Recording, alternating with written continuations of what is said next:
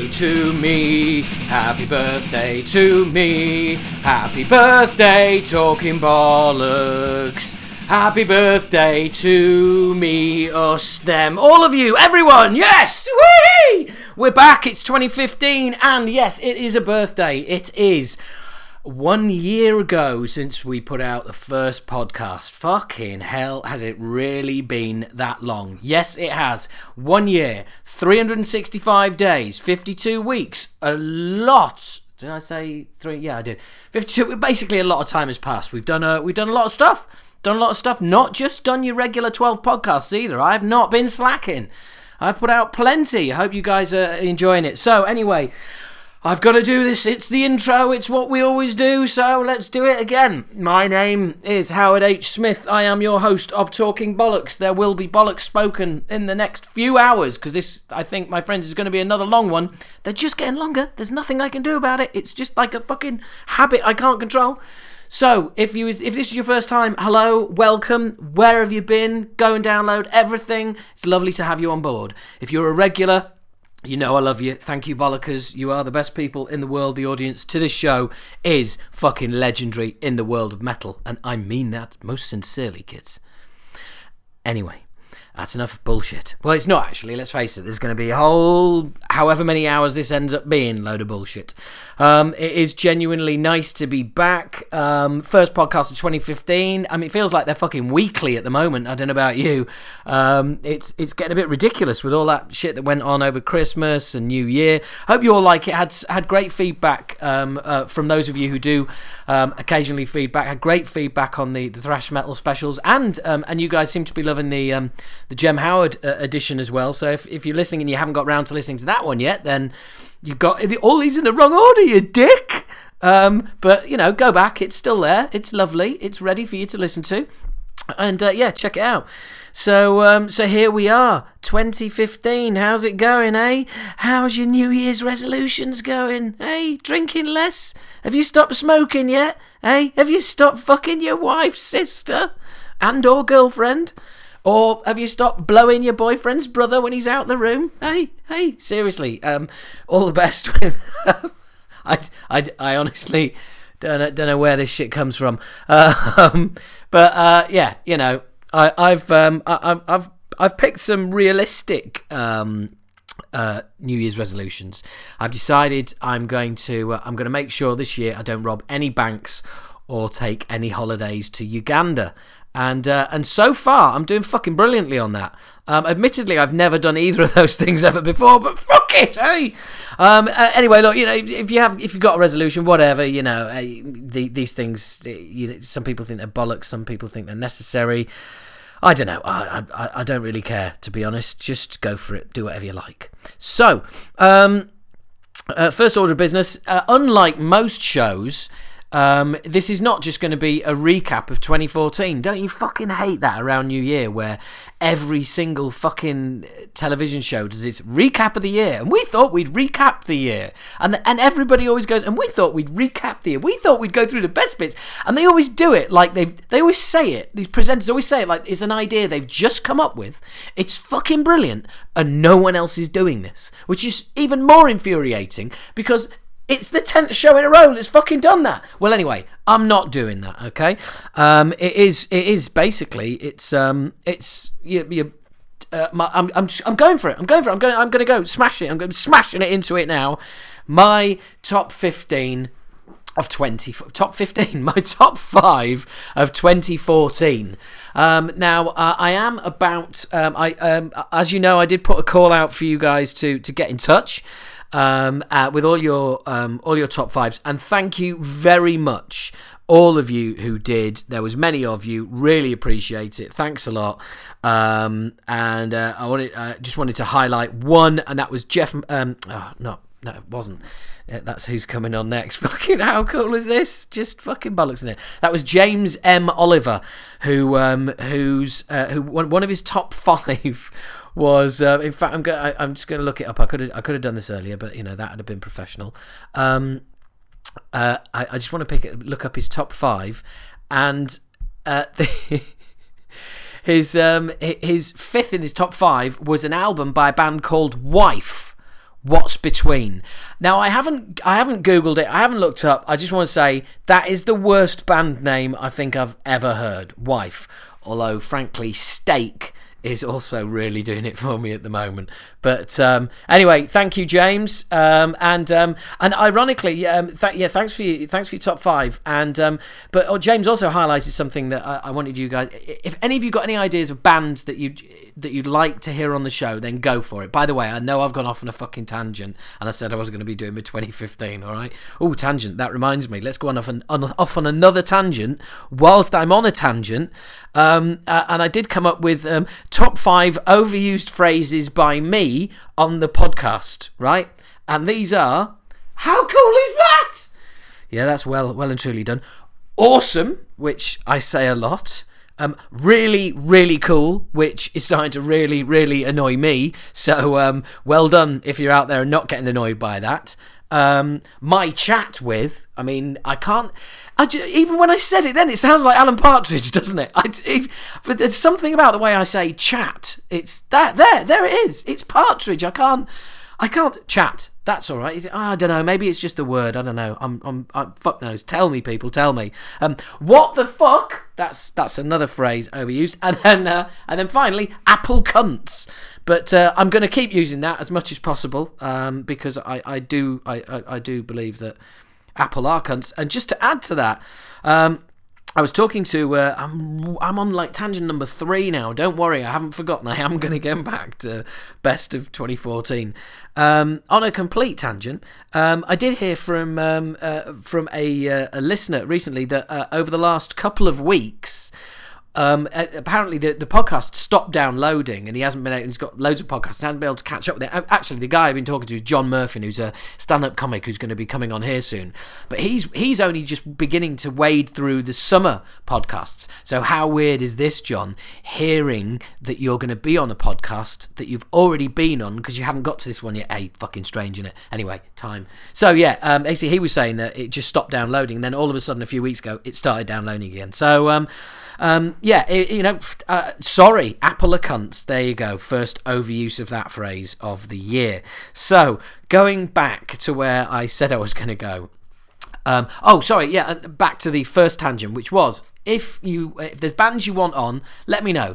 Tweet me at Talking Bollocks with a Z instead of an S, so it's Talking Bollocks.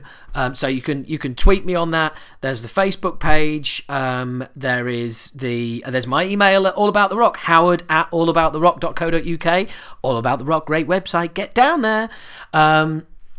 It's like listening to an advert, this, isn't it? Just trying to get everything in the first few minutes. You can tweet us, you can email me, Facebook. There's a YouTube channel, which is Talking Bollocks as well, so you can get on there, you can hear the shows there. So basically, spread the love and tell me any band. I can't promise I'll get any of them on, and but it'd be nice to see just kind of what bands are coming on there. If you could all put, and James, I gave you a shout out, but I'm going to give you another one. If you could all be a little bit more, I don't know, creative / polite than just writing "Do bring me the horizon." It might be nice. I don't know, chuck in it would be cool if you could get, or I don't know, "Do bring me the horizon, please." Unless you walk into pubs and go, "Give me beer," or "Give me that now." But yeah, if just give me a little bit of background to go on, that'd be cool. Or just I don't know, manners cost nothing, don't they? God, I'm such an old cunt. First cunt to the podcast, folks, of 2015. So my top 5 are in this, or in no order. Sorry. Well, we'll do the major ones first, which is Machine Head, Bloodstone and Diamonds, Killer Be Killed, which is a great album, and also Slipknot, the Dead Bass Player album, the Paul Gray chapter, whatever you want to call it. That's 3. Now, I'm not going to go into much more detail with those because I am going to be talking to the listener who's going to be on the show in a few minutes, called Jeff Matthews, and they are 3 of his top 5. Now, that is not why he was on the show. I'll tell you about that later. So my top 2 that fall outside of those is, funnily enough, a band who are going to be on the podcast today, this episode, whenever you're fucking listening to it, I don't know. And that is Destrage, and the album is called Are You Kidding Me? Right, yeah, sorry, I just got completely distracted. It's called Are You Kidding Me? No. Right, that is the name of the album. Are You Kidding Me? No. So yeah, it's awesome. It's phenomenal. It is very different. It's just completely. Go out there and check it out. Seriously, are you kidding me? No. It's a great album. It's on Metal Blade. It's insane. It really is. I mean, it's like I'm not going to say like a crazier version of System of a Down, maybe a bit more metal than System of a Down, but very more chaotic than that. So, but it's awesome. I mean, it's very easy to put stuff out like that and for it to be it's novel and it's interesting, but ultimately not have any depth and you never want to go back and listen to it that much. But yeah, Destrage is kick total ass. So yes, check that out. And the other album in my top 5 is, and I don't know how it's done it, but Mastodon, Once More Around the Sun has sneaked in there. It's really, really taken its time, but finally it's nailed me down. I love The Hunter, the previous album, and I wasn't quite sure about this, but it has worked its way in there. So there you go. That's my top 5. And I've kind of skated over that a little bit because obviously I am going to be talking to Jeff about that in a minute. So there you go. So what else been going on? I got Scott Ian's autobiography for Christmas, which is very cool. Also got a Dead Kennedys book for Christmas, which is very cool. I've only got about 50 pages of the Scott Ian book to read. Actually, it's really good. It's very interesting. He definitely has a certain kind of a definite way about him, and a pretty cool way of writing it. Obviously, he's not written himself; it's written with somebody else. But yeah, no, it's cool. It's definitely worth a buy. I've really enjoyed it, and I must admit, I will be. I'll put it this way: it's one of those books where I'm getting to the end of it, and I'm thinking, oh shit, it's going to end already, and that's obviously a good sign. And what? The top 20 highest grossing live acts in the States was released, and I was just flicking through it, right, and I just thought this was quite a funny coincidence that at number 16 out of 20 was in the top 20 was Motley Crue, and number 15 was Walking with Dinosaurs, and I couldn't help but think, isn't that the same fucking thing? I mean, Christ, Mick Mars looked like he was 80 back in the day. Come on. I mean, it's an absolute feat that the guy is still alive. I'm utterly amazed. I really am. But it is pretty much Walking with Dinosaurs, Motley Crue, if you think about it. What the fuck was that? Some mental dog outside.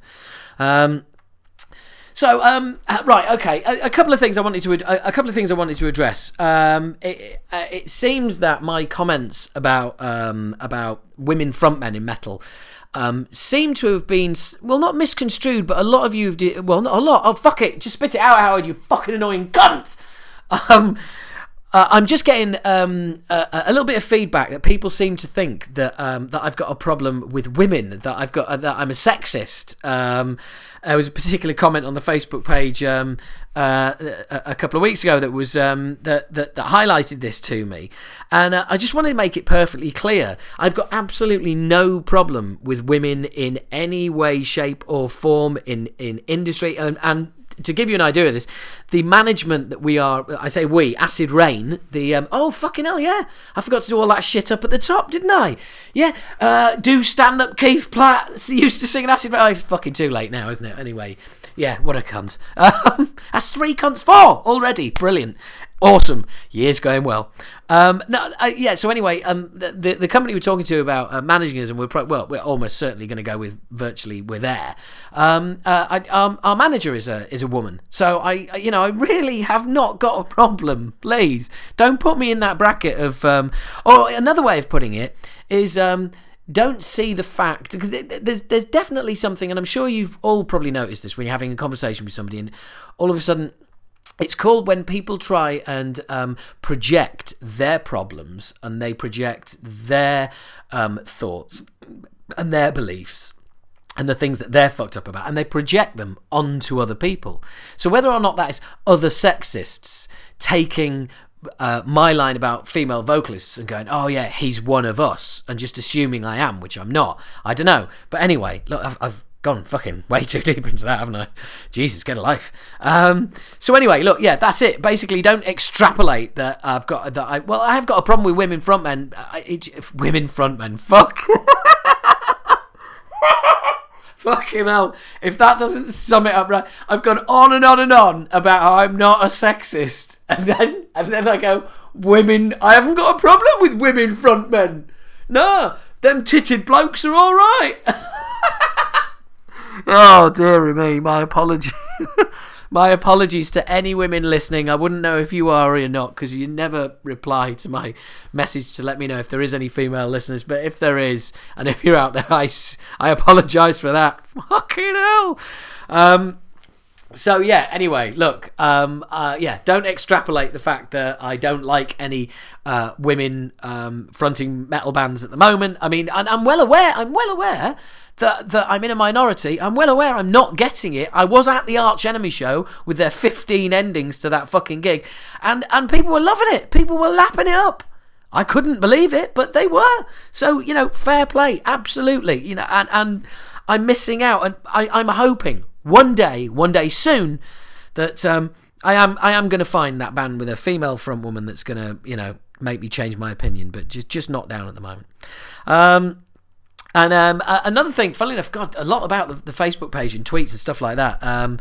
I've posted pictures, I've mentioned this before, I've posted pictures from gigs I've been at on the Facebook page, and all I get is abuse from you fuckers going, oh, put your phone down, fucking I hate people at fucking gigs with phones. And my favourite, get down the front in the pit.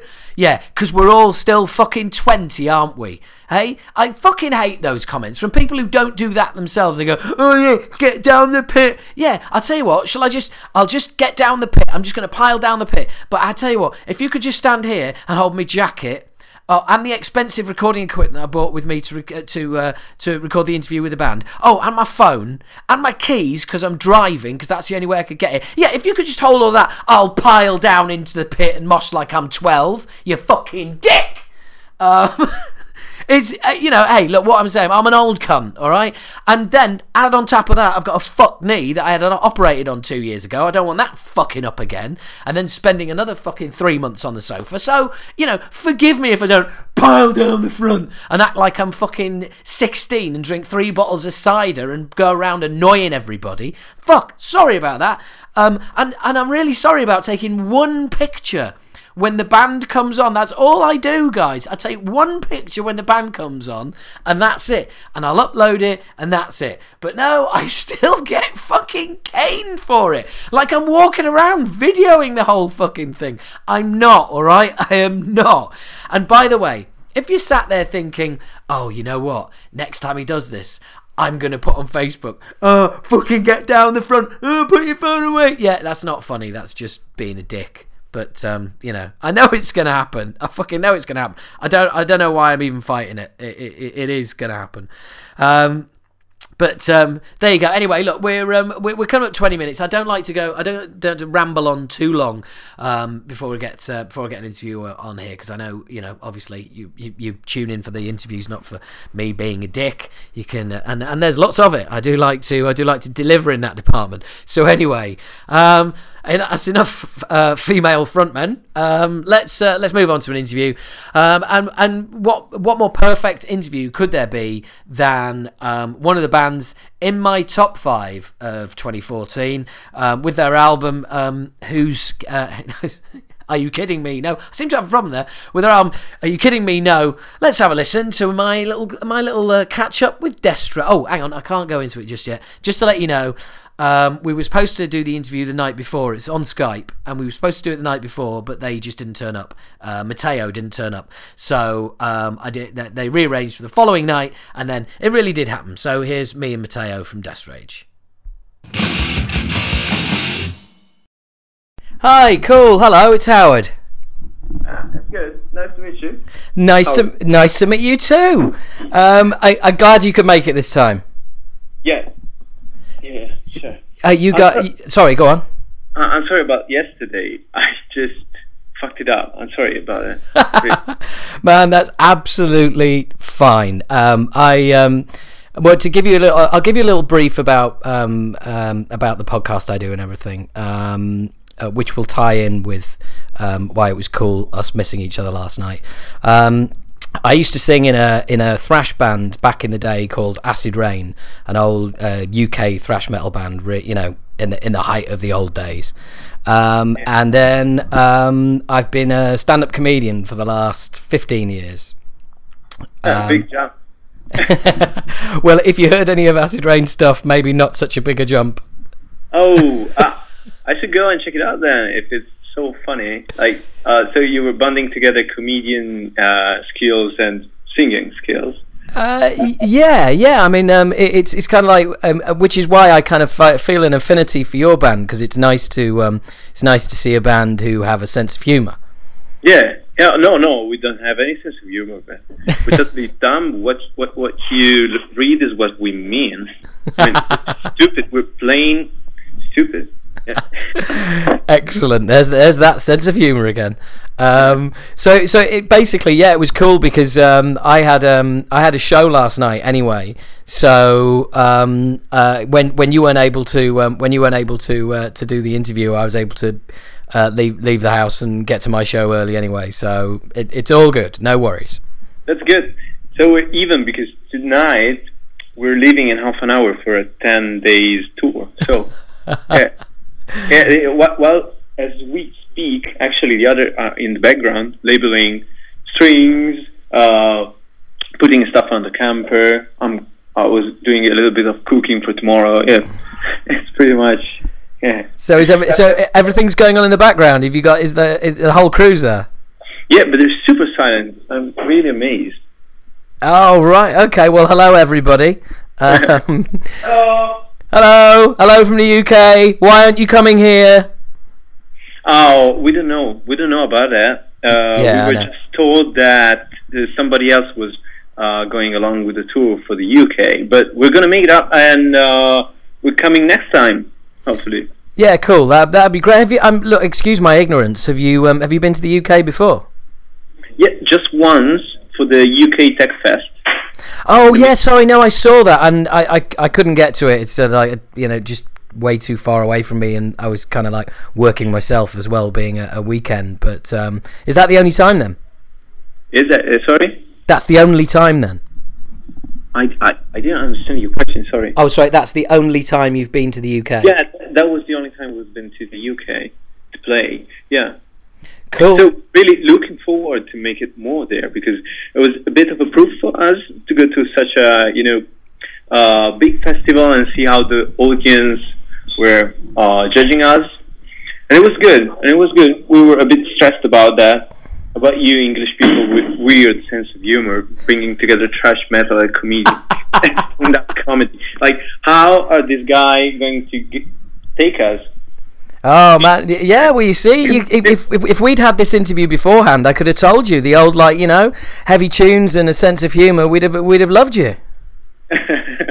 Wow. Well, I'll take it as a compliment, I think. Oh yeah, it is a compliment. Believe me, it's a compliment. In fact, the nature of this interview is this is probably not going to go out until the January edition of the podcast.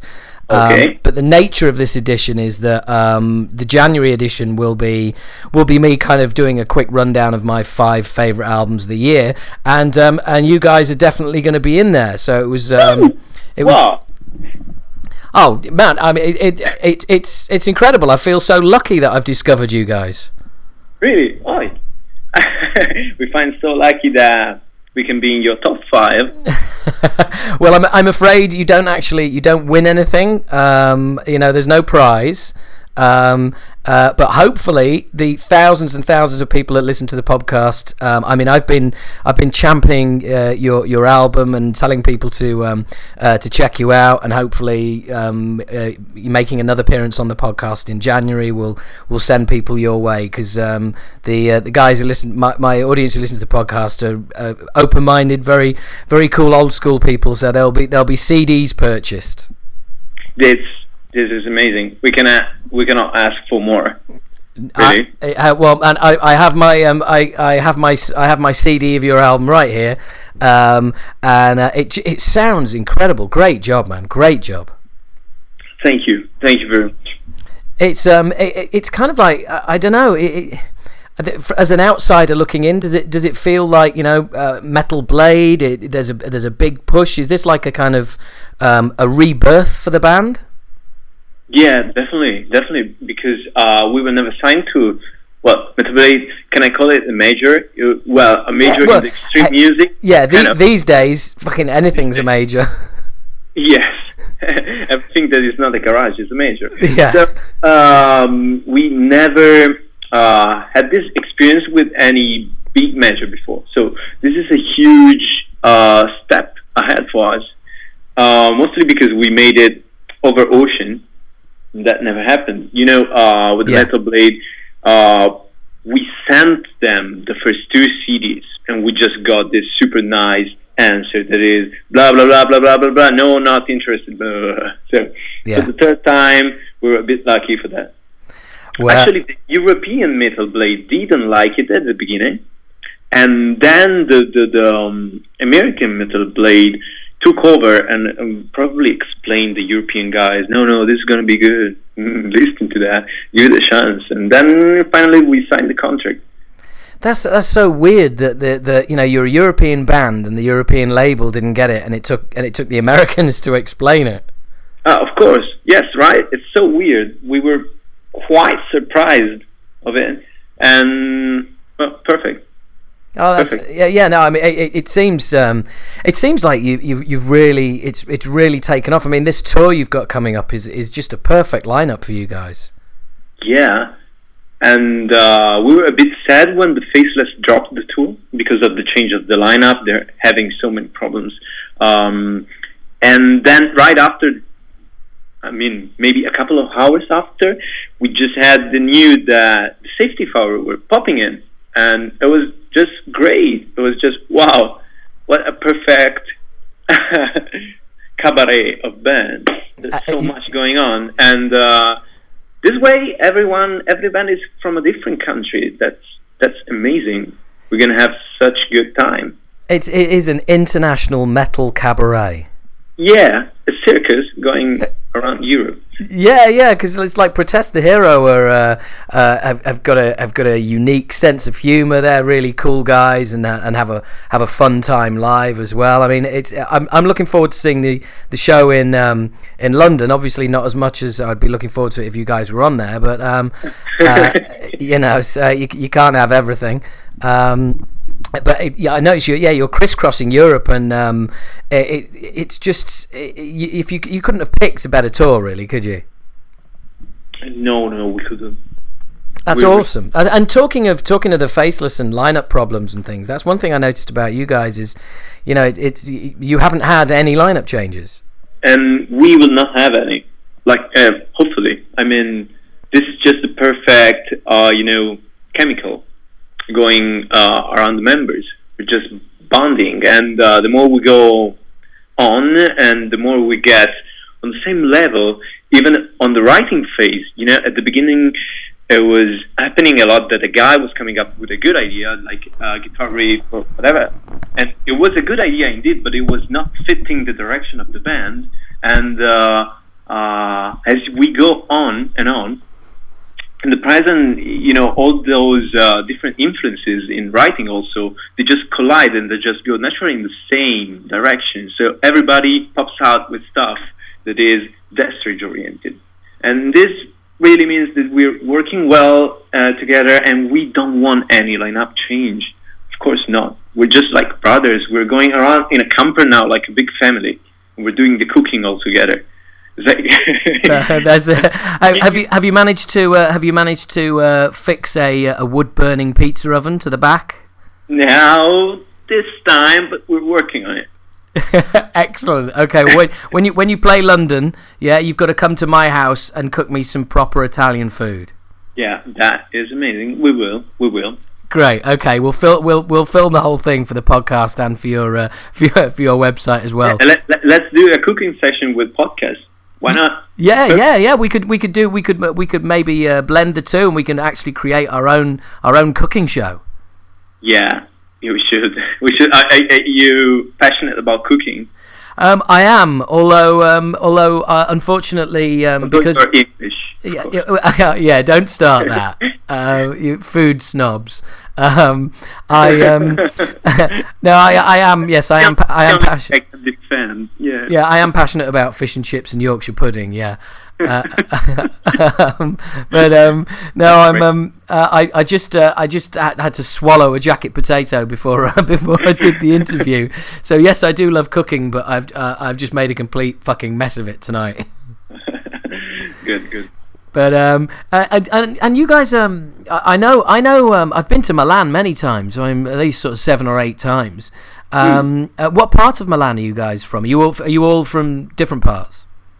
We're mainly in the northern part, but half of us are not in the city of Milan. They are like we call it Interland. I don't even know if this word is international. It means in the periphery. No. Oh. Yeah. No, that's good. Hinterland.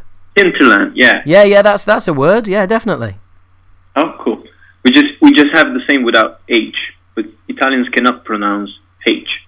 I know, because that used to be my name. That was my name in the band, just H. Howard. Yeah, exactly. I used go play in France, and they'd be like Howard, and I was like, Howard. Yeah, no, Howard and Howard. It's like, oh, fucking forget it. We don't have the muscles for that. No, you just got the muscles for slinging pizza and making pasta. Yeah, that's it, definitely. Yeah. Are you guys? So, have any of you? Are you guys AC and Inter, or don't care? I don't. I'm not sure I know those. I mean the football teams: Calcio, AC, Inter. Oh, yeah. We're basically not into that as a band, but 2 members, which are Paul, the singer, and Fede, the drummer, they're really into that. They're annoyingly into AC Milan, which I hate because of the president of the fucking team. Oh, Silvio fucking Berlusconi. Yeah. And of course, and they have this inner collapse because they hate the guy politically, but still they have to respect it somehow to be the president of their favorite team, the heart team, the team that they have been supporting since they were children. So, and it's really annoying for me because it's like, okay, we're gonna do rehearsing tonight. No, okay, so we're gonna drink Chupido the other nights and have shots. No, because Milan is playing. What? Seriously, we skipping on important stuff because the band, the fucking team is playing. Yeah. Well, you see, but football's important as well. Funnily enough, I support a team called Leeds United, and we've just been bought by a guy called Massimo Cellino. Yeah, I don't know if you know him. I don't. Right. He's some Italian multi-millionaire. He made his money in corn. Strange. Yeah. And he's fucking crazy. It's like we're owned by a character from The Godfather. It is fucking insane. He bought the club and didn't do the financial due diligence and found out that we've got like shit tons of debt and it's way worse than he thought. And he's just like, oh well, never mind. And it's just, insane, absolutely insane. But anyway, look, I don't want to bore you with football because you're obviously not a fan. No, not. but it's fun. I mean, the story around it, like the policy, the romance around it. Of course, it's interesting, like everything. It's interesting for me. I've been to quite a few games, and the difference between Italian fans and English fans is when the referee makes a bad decision, English fans stand up and shout, and if you look round an Italian stadium when the referee makes a bad decision, it's just all arms. Oh, it's just like arms flying around everywhere. As people are making gestures, and it's bizarre. It's so different. Yeah, I never noticed. I've been to London to see just one game, and you will say how fucking lucky you are. And it was the final of Champions League, but I was there because I was filming. So I had this filming job, and I was just there, and the company I was working for just gave me this free ticket that was worth more than £400. Yeah. And I was fucking there in the fucking 15th line, and I couldn't care less. I was so tempted. It was full around the Wembley. It was full of course, German drunk people who just went there with all the friends, even without having a ticket because they were sold out. So they were desperately searching for somebody, and they were offering me crazy money, like £800, something like that. I was so tempted to sell the fucking ticket, but then I would have lost the job. It's really good for a client that gives you the ticket and then you're just selling it out at the first occasion and go for booze at the pub. But having said that, I mean, if you were walking around Wembley, wow, what a lovely place that is. Well, it was full of pubs, and they divided the two teams into but of course it's not really nice around there. Okay. No, it's what is traditionally known as a shithole. Fucking horrible place. But getting back to the band, have you guys been touring the States? Not yet, and of course we definitely want it. It's just about when. We don't know when yet, but we will, definitely. Yeah, because you did quite a few. Did you do a lot of festivals this year? I've been keeping an eye out. Or is this going to be now like your busiest time? I think now it's going to be pretty busy, and we're already planning stuff for the future. I cannot say now, I cannot talk now about that, unfortunately, because they're not 100% booked and announced, but we're going to be busy. Well, this isn't going to come out till January, Matteo. So you could just maybe tell us now, and if it doesn't happen, I'll take it out. I'll maybe email you. What about that? No, that'd be great. Because the Paolo, the singer that we call the president, would kill me. President Paolo. He sounds like Berlusconi. He'll have you killed. No, because he's just the cool guy. He never gets upset. Yeah, and everybody is referring to him, and so we just call him president. And he also loves to be kind of cozy. Like we reserve the best spot for him on the bus, so he can sleep and not get angry. He's the singer. He's Precious Cargo. Of course, for that. But he's doing a lot of other stuff. I mean, for the band, he's taking contact with pretty much everybody that is orbiting around the band, and his eyes are always above all the matters that are around music. I mean, today bands don't play only; they did so much stuff, and he's always controlling that. I'm just in charge of videos and graphics, and I do all that shit, that creative shit. Where when it comes to, logistics, managing, President Paul. When it comes to, be nice to people and talk nice if there's a problem, President Paul. Yeah. That like you said about the lineup being perfect and everything, and that's incredible. Just you mentioning it there, the way that, just the natural division of labour is just seems perfect. I'm beginning to understand what you mean by this kind of unique lineup that just works. Yeah, of course. Everybody has his own stuff to do besides writing and playing music and recording, of course. Yeah, all the rest is covered by certain people, and we know who's going to do what and when, and it's just working out. In Italian, they have a huge tradition for artisanal business family run by family, and we're just like one of them. Business run by family. Yeah. I know what you're hinting at here. We fuck up big companies. They collapse, they sell. Americans buy them, Chinese buy them, but small companies made of artisans, and they do the same thing from generations. I don't know, building fireplace, whatever. They're just great. And probably this is in our blood. Oh, right, yeah. I mean, building fireplaces.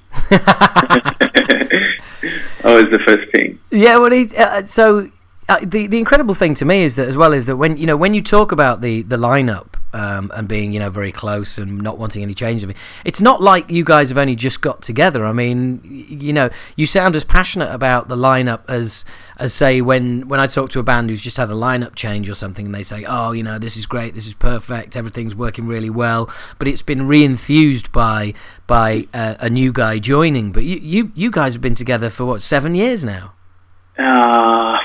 Let me think about it. Maybe more. 8? Yeah, 7, 8 years. Wow. Yeah.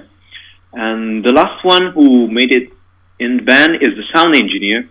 And he also recorded our album, so he's always touring with us and stuff. And it took a while, Once a small group of people know each other so well, then it takes a while for somebody else to fit in a perfect way. And now it's just a larger family. So I will never change that.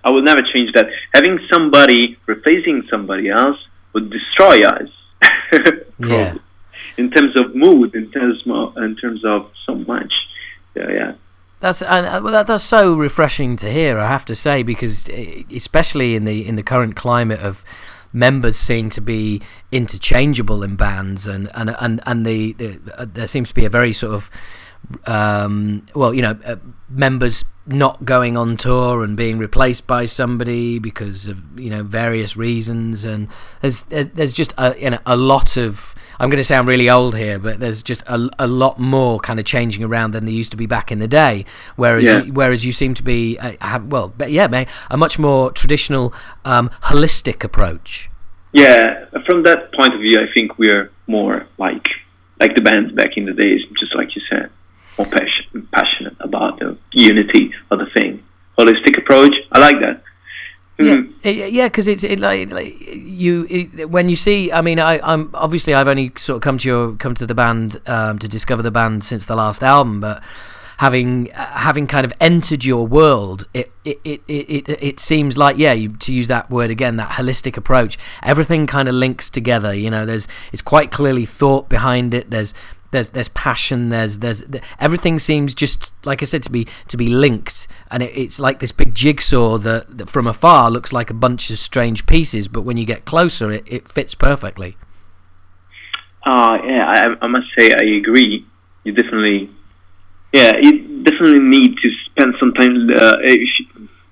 Our CD also is not the easiest to listen, but after a couple of listening, then you find the glue that bring the pieces together.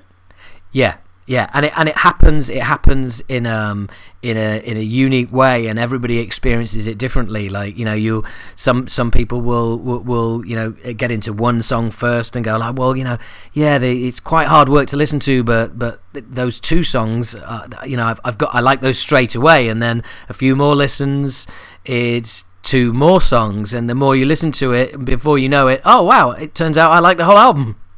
Oh, yeah, that's good. So you've been switching the favorite song further in the listening. Well, which song did you like the most at the beginning? I think funnily enough, I was listening to the album just before we did the interview. I was listening to it, and My Green Neighbor was what I kind of first caught onto. Yeah. But then of course, well, the opening track, Destroy, Create, Transform. I mean, that the first time I heard that, I just didn't know. I was like, what the fuck? I mean, I'd heard My Green Neighbor and I thought I knew what to expect, and then I bought the album and put that first track on, and like by the end when it's kicking into drum and bass and everything, I was just going, boy, this is going to be a fun ride. And yeah, completely. I mean, it's just I love I love where the things have no colour. Yeah. Yeah. I mean, that to me is just incredible. And I like to play that to people and say, look, this band is completely nuts, so maybe you should just listen to this. Wow. As a good starting place. I never thought about it as a good starting, but now that you tell me, yeah, it's kind of suitable for many people to introduce a band. I mean, yeah, yes, because there's just beautiful sweeping melodies, and and it takes you on a ride, and there's it's kind of and don't take this the wrong way. I think you'll know what I mean. It starts out, the first half of the song is quite for you guys normal. Yeah. And so I mean, like I say, I just you're in the top 5. What more can I say?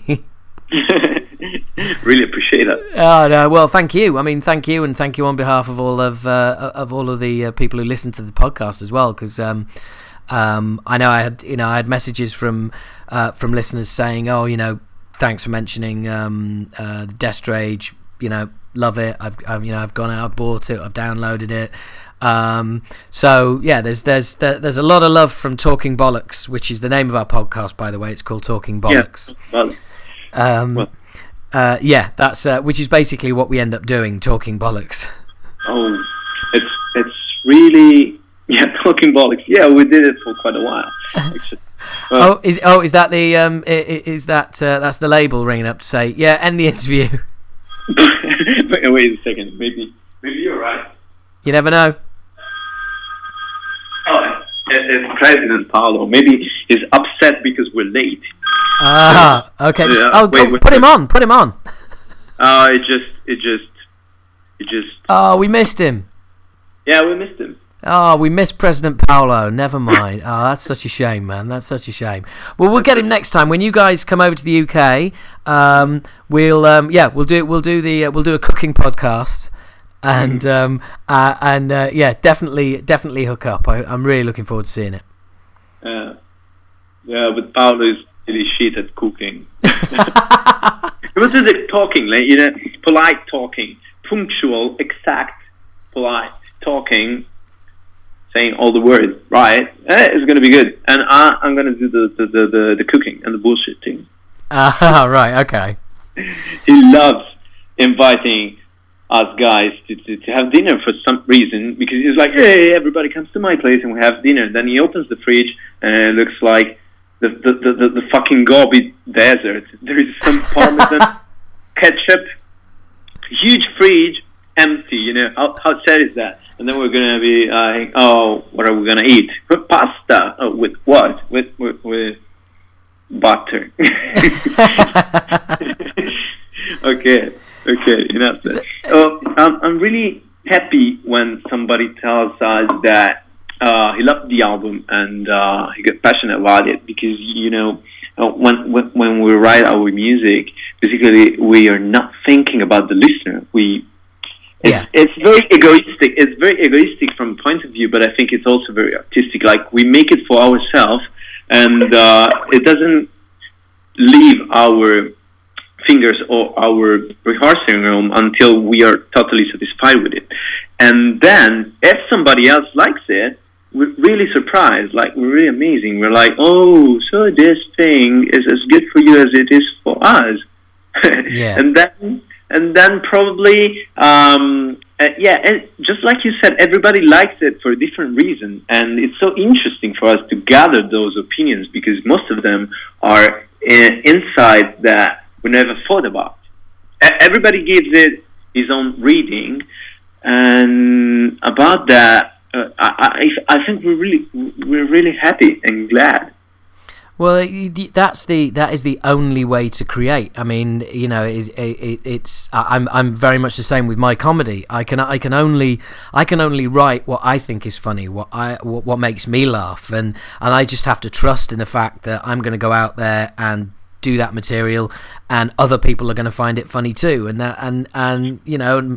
Sometimes they do, and sometimes they don't. But you know, you work on stuff. But that's the only way you can create. You have to create for yourself. Otherwise, the minute you start trying to create for other people is when it turns to shit. Well, it turns to shit, but it's still for many is the way. Yeah. But it's is there much of a comedy scene over in Milan? Oh, it depends because what kind of comedian are you? Stand-up comedian? Yeah. Yeah. Okay. No, it's not popular. It's not popular for. I mean, we have huge formats like TV formats, but that's very broad. I don't like that humor. No. I've seen Italian TV comedy. No, but man, that's shit. I mean, but we have some. You know, smart people doing super nonsense humor on YouTube for their own, but they just stay there. Or it's not really huge. And also, I don't know what in cinema is called the Italian comedy. I don't know. I'm much more into. I would say British humor, or just I don't know. Oh, cool! I'm glad to hear it. Yeah, I love that. Cool. Well, I'll send you guys some links to my stuff as well. You should because we're gonna like it. Yeah. Yeah. Well, I guaranteed you won't like it as much as I like your album, but you know, even if you just laugh once, that'll be enough. We don't know that. I think we're gonna laugh a lot. We'll see. Just please send over. Yeah, I will do, man. I will do. I'll send you a link as soon as I click off on Skype. Although it might be quite difficult to understand because I do a character, and the character is a Yorkshireman. So your English is fantastic, but you may struggle to actually get what I'm saying. But I'll send it anyway. It won't hurt my feelings if you don't like it. But why? Do you play an accent? Yeah, I do. I perform a character. So and the accent is from Yorkshire, which is very. Oh man, that's gonna be difficult for me. Yeah, I know. Yeah, there you go. I know. Don't feel bad. It's okay. Okay. All right. Well, look. You must be really excited. I mean, this is like the night before Christmas for you, right? Exactly. Yeah. That's awesome. Well, look, Matteo, I'm gonna let you go because I've got to record this month's podcast now. But it's been lovely talking to you. Thanks for making today happen. It's really cool of you, especially when you've got so much to do. Thanks to you, Howard. Hey, well done. Nice. I like it. No, thanks. Seriously. Oh, cool, man. Look, it's an absolute pleasure. We'll try and get some more CD sales out of the listening public, and look, as soon as you come over to the UK, we'll do that cooking show. Okay? Yeah, sure. Well, we didn't talk much of music, didn't we? Don't you want to ask us some standard questions that interviewer love, like what are your influences? Well, this is why my podcast is called Talking Bollocks. Yeah. Because what we do is I had an interview with Bobby Blitz from Overkill, and we ended up man. Yeah, and we ended up talking for half an hour about his wife's Belgian chocolate shop that he helps run in Manhattan, and sculpture, because we're both into like sculpture and shit. Really?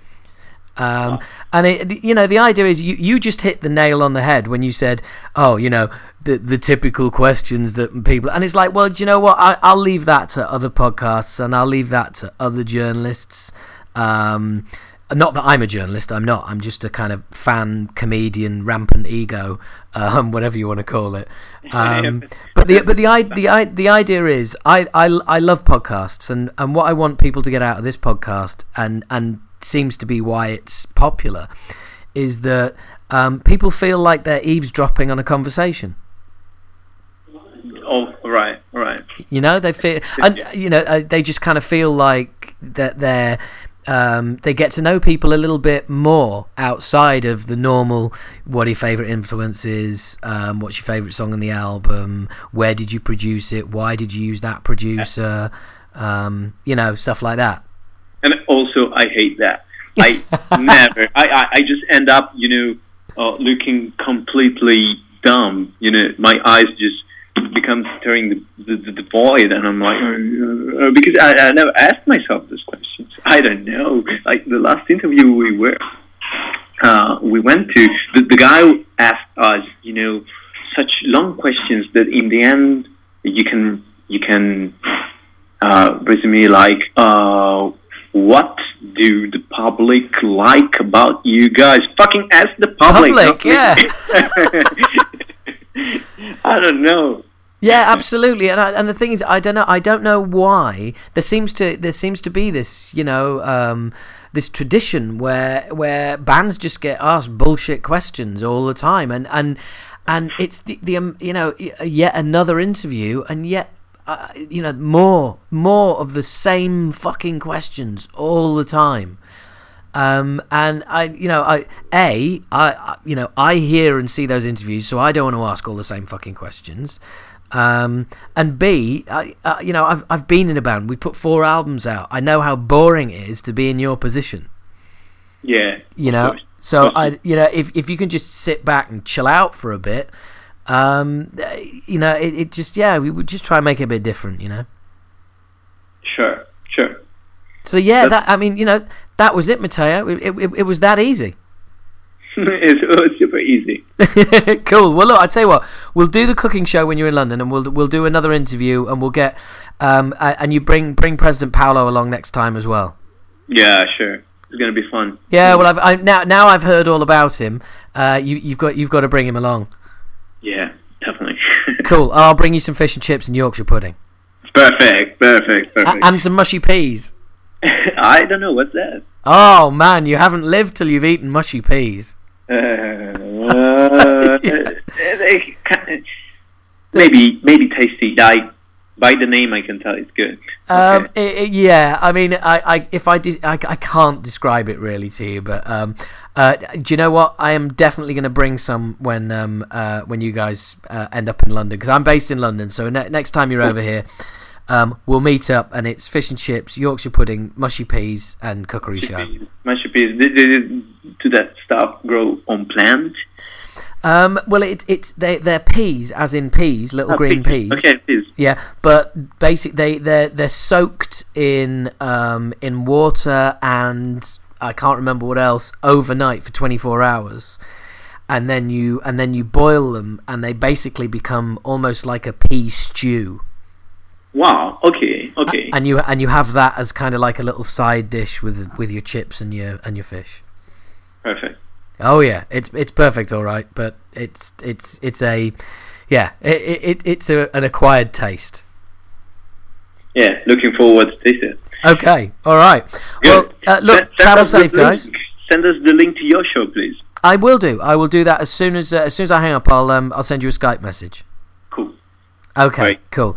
Look, travel safe. Good luck with all your packing and cooking and everything else. Have a great tour, and I'll see you in London. And once again, thanks on behalf of myself and everybody who listens for such a fucking great album. And really looking forward to seeing you live. Super glad to hear them. Thank you again. No problem. Have a nice night. You too. Take care, Matteo. See you later. Bye. Bye.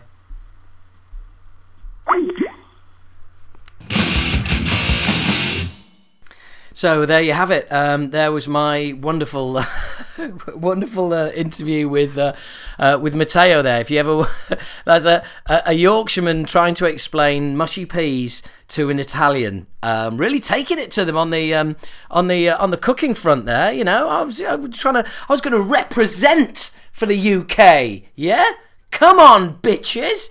Yeah, don't be slagging off my Yorkshire puddings and my fish and chips. I'm going to stand up for that shit. Yeah. Fucking if you could see me right now, right? I'm kind of like, I've got all this cocky body language, like I'm going to try and knock the microphone out. We're talking about fucking food, but yeah, it was really cool, really nice guys. One of my favourite bits is like when he's like, is that it? Are you not going to ask me about influences and shit like that? It's just like, yep, we're not going to do any of that, because that's not what this is about. Fuck that. I am going to try and lay off this year I feel a podcast should sound like you're eavesdropping on a conversation, because I'm fucking sick of saying it, and if I'm sick of saying it, you guys must be sick of hearing it. So I'm gonna lay that one to bed this year. But yeah, we had a really cool chat there as well, and yeah, just the lovely guys. Lovely guy. They sound like a total fucking bunch of dudes. I'm really looking forward to seeing them, and I was gutted because as you heard there, they were touring with Protest the Hero, which was a perfect tour. And the next interview coming up in the podcast is going to be Protest the Hero.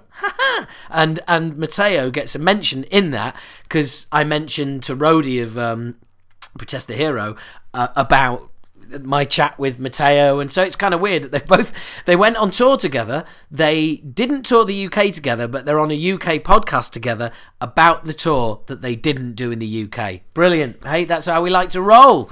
And obviously Protest the Hero was in my top 5 of 2013 as well. So yeah, nice bit of symmetry coming on in this podcast. But I hope you enjoyed that. Certainly worth checking the album out.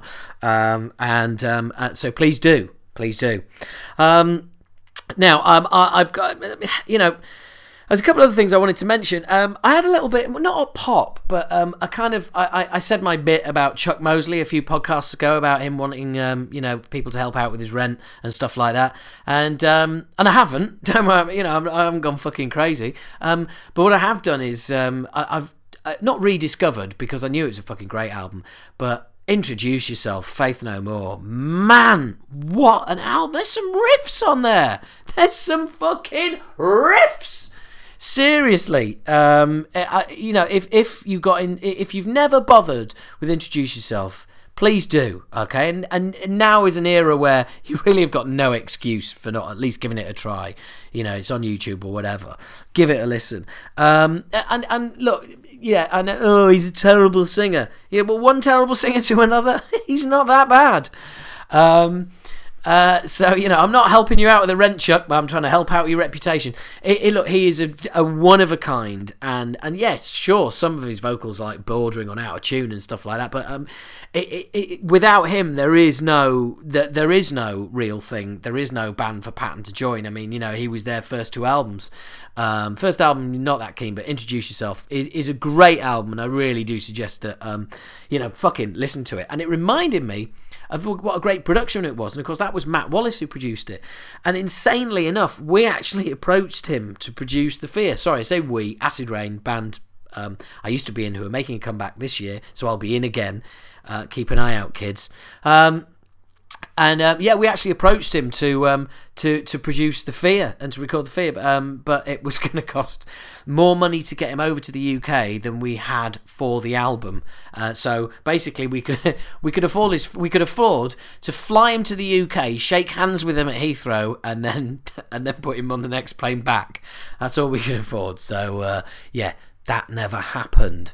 What else? Oh yeah, a tip here. Get yourself onto Amazon. There's a link on the Facebook page already, which funnily enough inspired the wow, you promoting something by a woman comment, which was very funny from True Belief dude who comments on there. Thank you very much for that, mate. It did make me chuckle.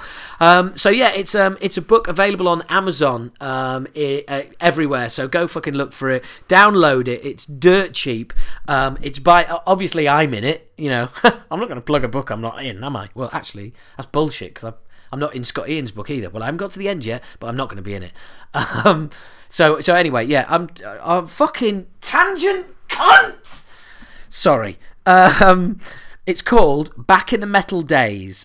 It's by Isa Brutal or Liza Brutal. She's Italian. She's a lovely lady who I met when I was on tour with Nuclear Assault and Dark Angel back in '89, and we met, and I helped her out. She needed a bus fare, train fare or something like that to get from one country to another, and I helped her out with that or whatever. I'm not going to spoil the stories.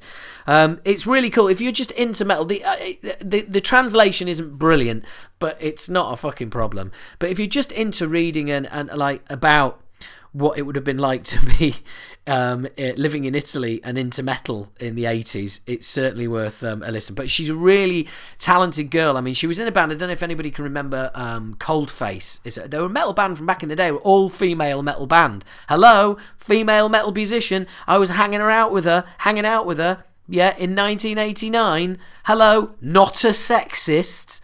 All female metal band, and they were really cool, and we hung out. They came on they actually stayed on a bus. Not like that, you dirty bastards.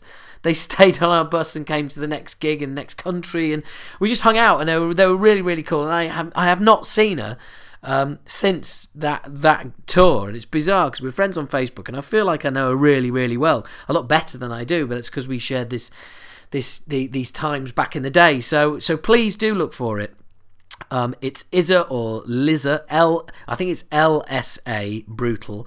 It's called Back in the Metal Days. All you need to do, right, is go Back in the Metal Days and, just check that out, okay? Check it out on Amazon. Just search Back in the Metal Days. And you know what? What's really weird?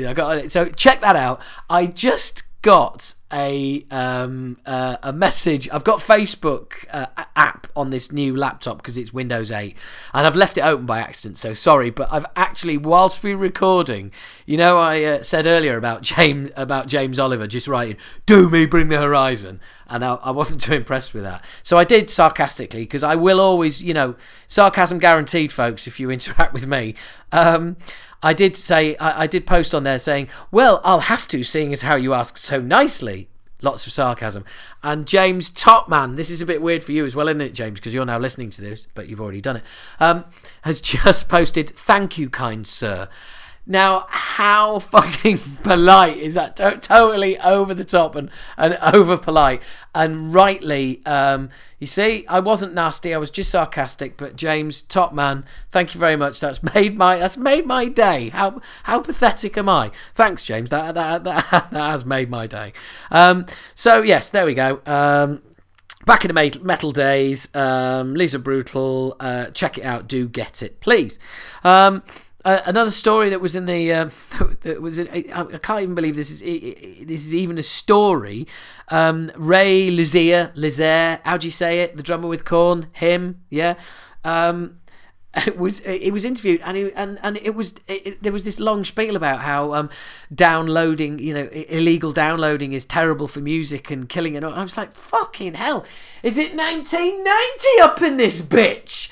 It's fucking Lars Ulrich's finally got himself an ally, and it's only taken 25 years for another drummer in a major band to come out and go, yeah, man, this is bullshit. But it just amused me. What can I say? It just amused me. Anyway, there's a couple of other things to talk to you about as well, but I'm going to dive in here with my chat with Jeff Matthews. Now, the reason I got Jeff on and his top 15, and you'll hear us talking about the 3 albums we've got that are similar, which are Killer Be Killed, Slipknot and Machine Head, is that I've spoken with Jeff before. He messaged me through the through Twitter or the Facebook page, and he wanted to, because the Facebook page is getting too many mentions so far. Facebook page. And he hit me up. He wanted some information. I don't know what that was about, by the way.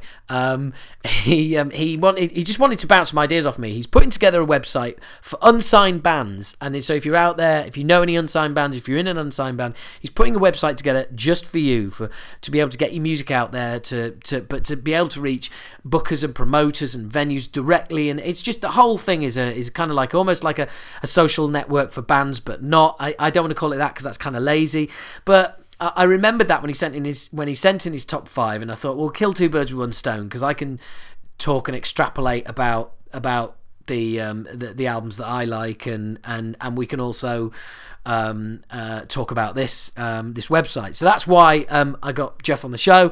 So here it is. We only spoke a couple of days ago. This was there's me and Jeff on the phone the other day. Here we go. Let's ring the can.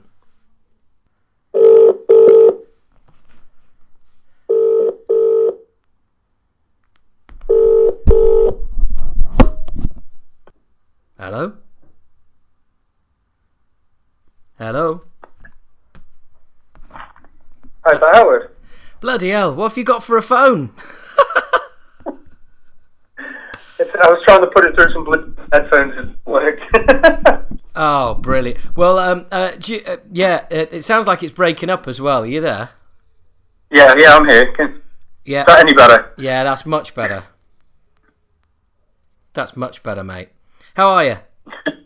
I'm not too bad. How are you? Yeah, I'm really well, thanks, mate. I'm really well. Enjoyed our messages backwards and forwards on Facebook today, like neither of us has got anything better to do. Well, I just finished work living for these conversations, It's a way of getting through the day. Indeed. Before and obviously our previous conversation about football as well. Yes, yeah. Let's not go into that. For you listeners out there, Jeff is a Newcastle fan, so or as it's other known, a member of the Toon Army. It's off. Hey. We all have our crosses to bear, Yes, and unfortunately, yours is a black and white one. Could always support Leeds, I suppose. Well, yeah, only the best people do, mate. Only the best people do. God, how old am I? How old am I? 10. Oh, the best people support Leeds. Honestly, right. So anyway, look, let's move on to top 5s, because we don't want to keep people hanging around. Right. Now, yours is. I will have already explained on the podcast why I picked yours and why we're talking, but and I'll probably have made loads of apologies for our top 5 looking really similar. But we've both got. We may as well start out with the 3 that we've both got in common, which is Killer Be Killed, Machine Head, Bloodstone and Diamonds, and Slipknot, the Dead Bass Player album. Yeah. So, which one do you want to do first? Don't mind. I mean, go with Slipknot first of all. Go for the nice, easy one. Yeah. I mean, I kind of, I was a bit unsure at first, because I really liked, the first single that they put out, which was Negative One, wasn't it? Negative One. That was a really in your face kind of song. Yeah, and then The Devil and I came out, and I was like, well, it's good, but I think songs like that really show up the fucking horrendous production. But I mean, AOV is as fucking heavy and mental as anything they've ever done. It's one of the things as I was listening back, because like I say, I pained over these top 5, and like I say, I whittled it down by metal, and AOV was one of the songs I actually put down as that's one that blows your head off kind of song. Yeah. It's like Custer on there as well. That's another song that I love. It's absolutely typical kind.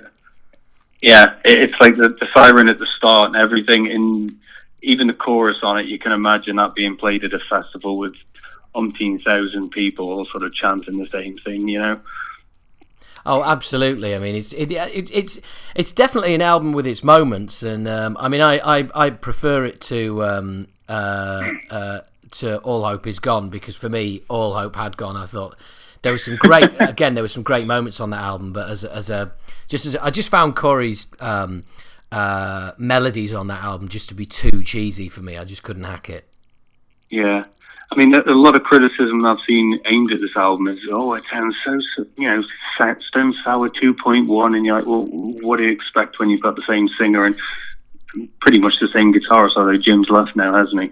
Well, yeah, but to be honest, I think that's pretty out of date, because I was accusing them on All Hope Is Gone as being Stone Slip or Slip Sour or whatever, but and that's what I thought ruined the previous album.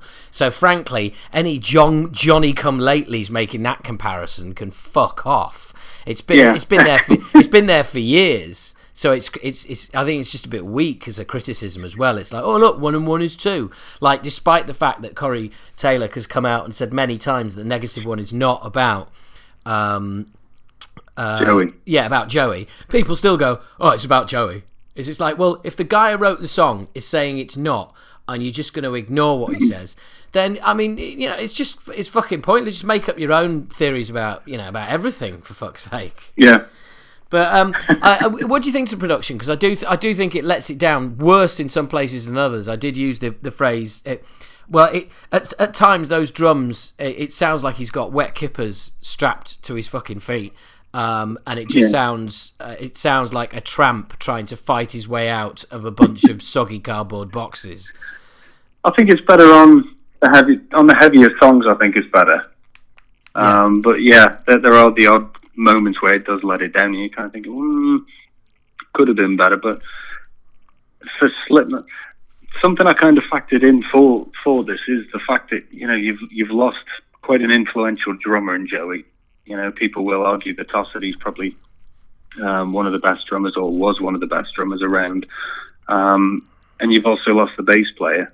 And to still come out and produce an album as good as that, I think that's something that was factored. For me, I certainly factored in. I thought, the things they've overcome and still produce an album like that, I thought, fair bit of credit to them.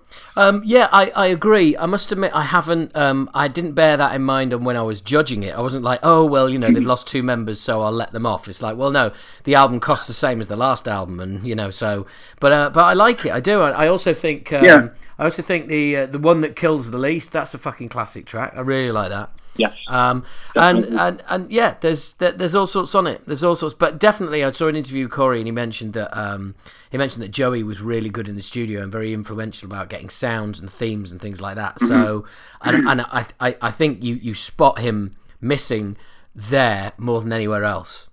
Yeah. Because there's no way Joey Jordison lets that fucking that drum sound happen for a minute. Mm-hmm. And excuse me for calling that a drum hound for a minute there. my apologies. Well, look, moving on. Let's do the next sort of the next one down, which would be Machine Head, Bloodstone and Diamonds. I am still playing this. I'm still getting blown away by it. Yeah, the last 2 albums by Machine Head didn't really do a lot for me. I was kind of like, same old kind of Machine Head. It was that kind of thing. And then when I've listened to this, it's just like it's not orchestral. It's like violin kind of start to the whole album. It starts off really slow and eerie, and I was just thinking, what the hell is it? And it just builds into this awesome sort of song, and I was just like, that's not the Machine Head I remember. He's describing Now We Die, kids. What? Yeah, I was just telling the listeners that you were describing Now We Die. Yes. Yeah. I'm still at the point where I don't remember song names off the top of my head, but that was just... Neither do I. Neither do I. You know me, I haven't got any memory. I've got the fucking disc in front of me. But that just sets the tone of the album, and Rob Flynn right the way through it. It's like his vocals aren't always in your face. He's suddenly found this sort of softer tone to his voice, which kind of gave him a different kind of aspect to the whole album. And I was kind of just like, wow, it was just something completely different from well, not completely different, but it was like a slightly different twist to the album that I've not really seen or really was used to from the previous two, you know? Well, yeah, I mean, I'll start back from the beginning of what you were saying. I hated The Blackening. I hate that more than Supercharger. It's the worst Machine Head album for me. I think they disappeared up their own arse on nearly every single fucking song. I don't even own a copy. It's the only one I don't have. Unto the Locust, I did prefer that. I thought it was a good album. I thought it was better than The Blackening. I thought, this is more like... But this is just fucking... For me, this has got this so-called epic nature that I just didn't see in The Blackening. And it's kind of like they've taken like the epicness of The Blackening and the straight-ahead songwriting, but awesome musicianship of The Locust, and they've put that both together into this album. And it's got all the standard Machine Head tropes that you'd want. It's got a fucking horrendous ballad. Please, fucking, if they never wrote another ballad again, I'd be a happy man. It's just fucking embarrassing. The fact that it starts with Rob Flynn as well going, ooh, it's just fucking awful. Terrible. Terrible. It's not even a song, it's a joke. It's just, oh, no. Excuse me. But there is also, I must admit, excuse me, I haven't got any Baileys. There is also the Machine Head tradition. I'm gonna have to get a drink here. Sorry. Dear me. Sorry about that. Oh dear. The Machine Head tradition of song intros that go on for about a minute and a half, 2 minutes, and then the song starts. Yeah. For me, that is starting to get a bit wearing. It adds 2 minutes that are completely unnecessary onto Game Over. It does the same to the thing is, once they get into these songs, they are good songs, though. That's the thing. I totally agree. But personally, for me, I mean, "In Comes the Flood" is a great song, but there's 90 seconds of just pointlessness on the front, total pointlessness, and for me, I can always imagine. Right, just imagine if that track went straight into that track. And the songs were actually straight into songs instead of song, intro, song, song, intro, song.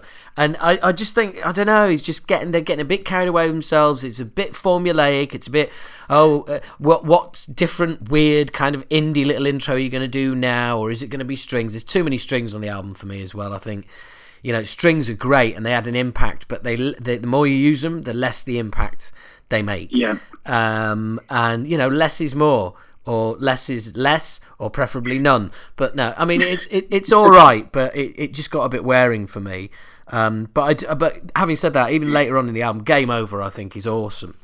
It's a great song, and when it gets going with those punky vocals, some review I read said new metal vocals. I was fucking like shuddering when I read that. It's like they're fucking. That's his fucking punk roots there, and I think that's a great song. But again, it's about 2 minutes too long because of a really just overthought intro that does nothing. If it's an intro that adds to the song, I'm on board. I'm all for it. Okay, you know, choo choo, next stop, fine. But yeah, I don't know. Am I talking shit? Do you have those feelings? No, I probably agree with that. Like I say. Yes, get in. You can stay on the call. You agree. Sorry, you've lost my chain of thought there. Sorry. I do apologise. Yeah, like I say, that for the opening of the album, it's a great start. Yeah. And like I say, it builds in and bang, but like you say, that probably throughout the rest of the album, you could probably think, I could lose out there, but... For me, it interferes with the album momentum because I just think if you chopped some of those intros out, you'd have such a momentum going from song to song, and it just loses it in places. But having said that, it does lose it in places because there's that horrendous ballad, there's the pointless little fucking instrumental that's not an instrumental, which shouldn't really be on there, and bits and pieces like that. Sorry again, I've hijacked your review of it there. I do apologise. No, completely agree. I like you, Jeff. Good. I'm glad I rang you, Jeff. I thought songs like Beneath the Silt, it kind of had a bit of a Deftones kind of feel to it as well. Yeah, definitely. I thought but it's fucking immensely heavy. But it is definitely a kind of. I know Rob Flynn's a big fan of friends of the show. Fuck me. Fuck me. He Is Legend. That's it. Who have some sort of Deftonesy touches to them. Have you heard any He Is Legend? I haven't, I must admit. All right. Well, if you like the Deftones at all, it's not like Deftones. It's definitely different. But try He Is Legend. It Hates You. It will really challenge you because you'll listen to it and go, right, wow. Well, it's definitely not metal, but that fucking guitar sound is metal, and it's just it's a really good listen. Yeah. That's on my to-do list now then. Stick it on your to hear list. Yes, definitely. Yes. So moving on to the next one, which is also in my top 5, is the Killer Be Killed album. This, when I first heard it, first heard of the band getting together, I must admit I was a bit kind of skeptical of how are you going to get all the vocals together and the styles together. I thought it sounded like a car crash waiting to happen. Yeah, but when you actually listen to it, you're kind of like, my God, that works. It's exactly what I was looking for, is a band doing something different.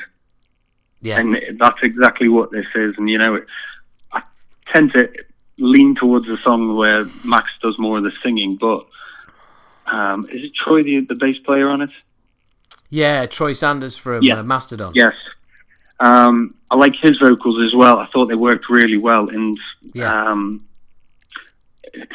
just an awesome album from start to finish. I just really liked it because it was something so different, just because the blend of those different styles all coming together in one place.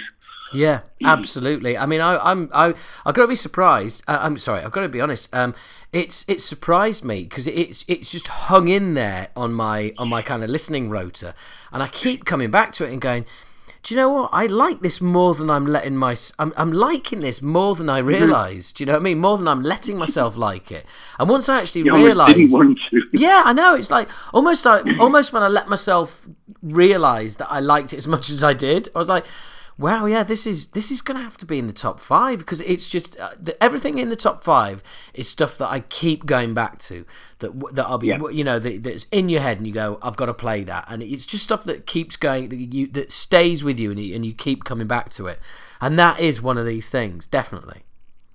I mean, when I first heard Wings of Feather and Wax, when it first kind of kicked in, I was kind of like, okay, and then the vocals, and I thought, it hit the chorus, and I thought, that almost sounds a bit kind of lightweight, and then it suddenly flips over to Max, and I was just like, oh. And then it kind of went back again. Yeah. It kind of flicked between the three, and that's when that kind of hooked us in. Because at first I thought, this is a bit of a lightweight project for Max to to start with. But then, like I say, as soon as Max kicked in, loved IED on this one with Max. Max does a lot of the singing on that one. Yeah, that's superb. I love Snakes of Jehovah as well. It's got one of the best Sepultura riffs Sepultura have never used right on the front. When it comes in, that dun, dun, dun, dun, dun, dun, dun, it's just fucking immense. But did you hear what Ego thought to it when I had a chat with him? I've listened to him and I can't remember what he said now. Yeah, he said he was quite surprised. It was it was kind of lighter, more sort of a bit more mainstream than he was expecting. Yeah.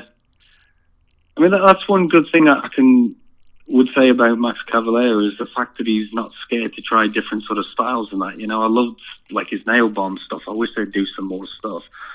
And he's not scared to sort of try something different, even if it's still heavy, Yeah, well, and also the thing is, they say about any performer in any genre, whether it's an actor, whether it's a comedian, whether it's a musician, whoever it is, they always say, look at the body of work. It's not just don't look at the highs and don't look at the lows. Look at the body of work. And fucking hell, Soulfly are back in the studio.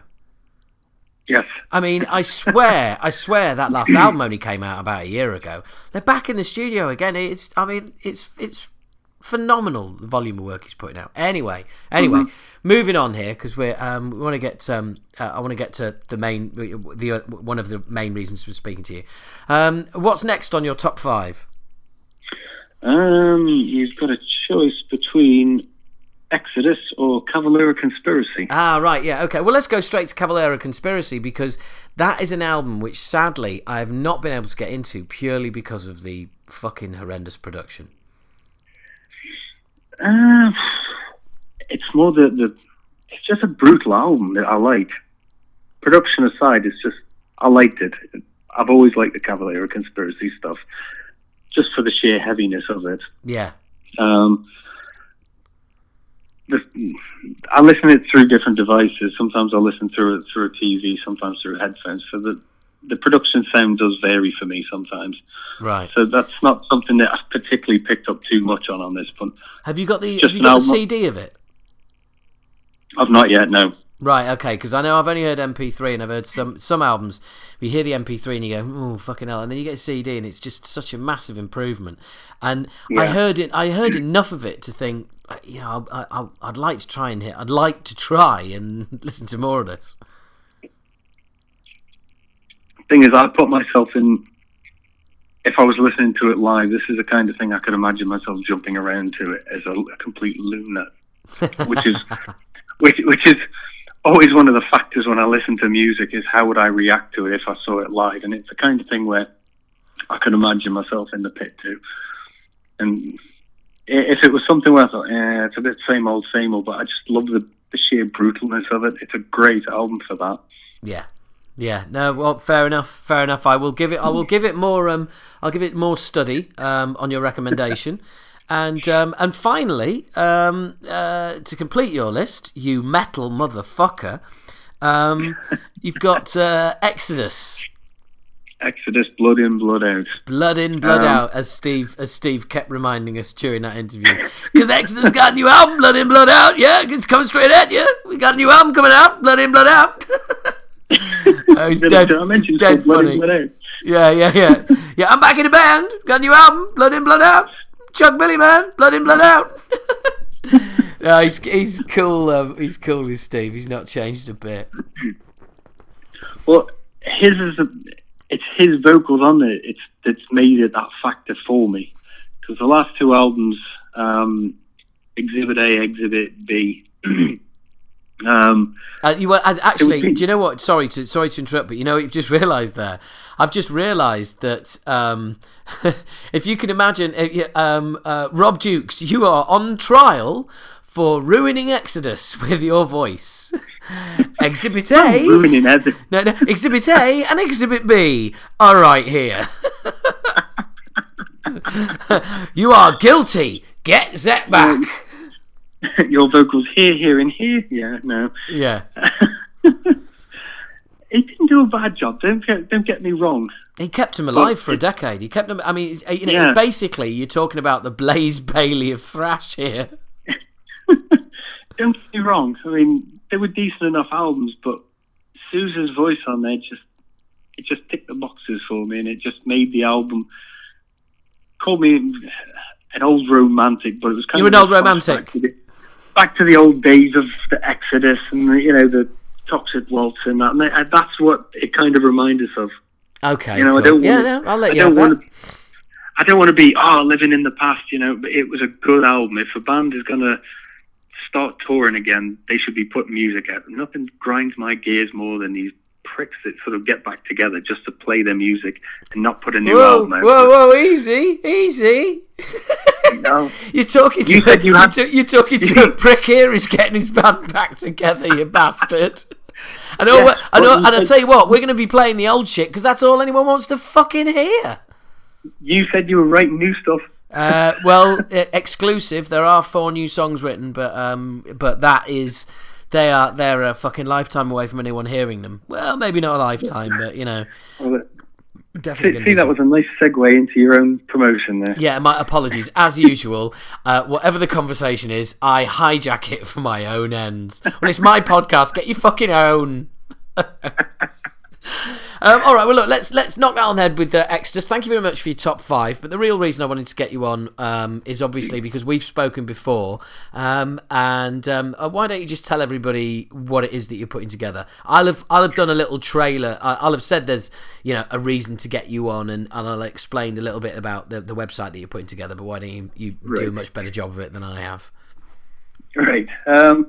Basically, I got in touch with you back in September last year, really just to sort of pick your brains over something that I've been working on for be about 3 or 4 years.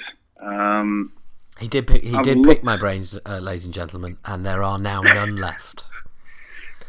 I'm not even going to go there. Yeah, don't. Look, I'll shut up and let you talk. And it's basically I'm putting together a website to help musicians try and promote themselves. Now, before people start saying there's already ones out there that do this, do that. Like I say, I've spent about 3 or 4 years looking at this. I've tried to make a site that's unique and a bit more geared to make it more of a community rather than just another site just to slap your music up and hope for the best kind of thing. In the sense that you'll have a section for musicians to create personalized pages, banners, pictures. You'll be able to host your music, your videos, sell your merchandise through there. On the other side, I'm trying to create a message board kind of format. I haven't fully worked that one out yet.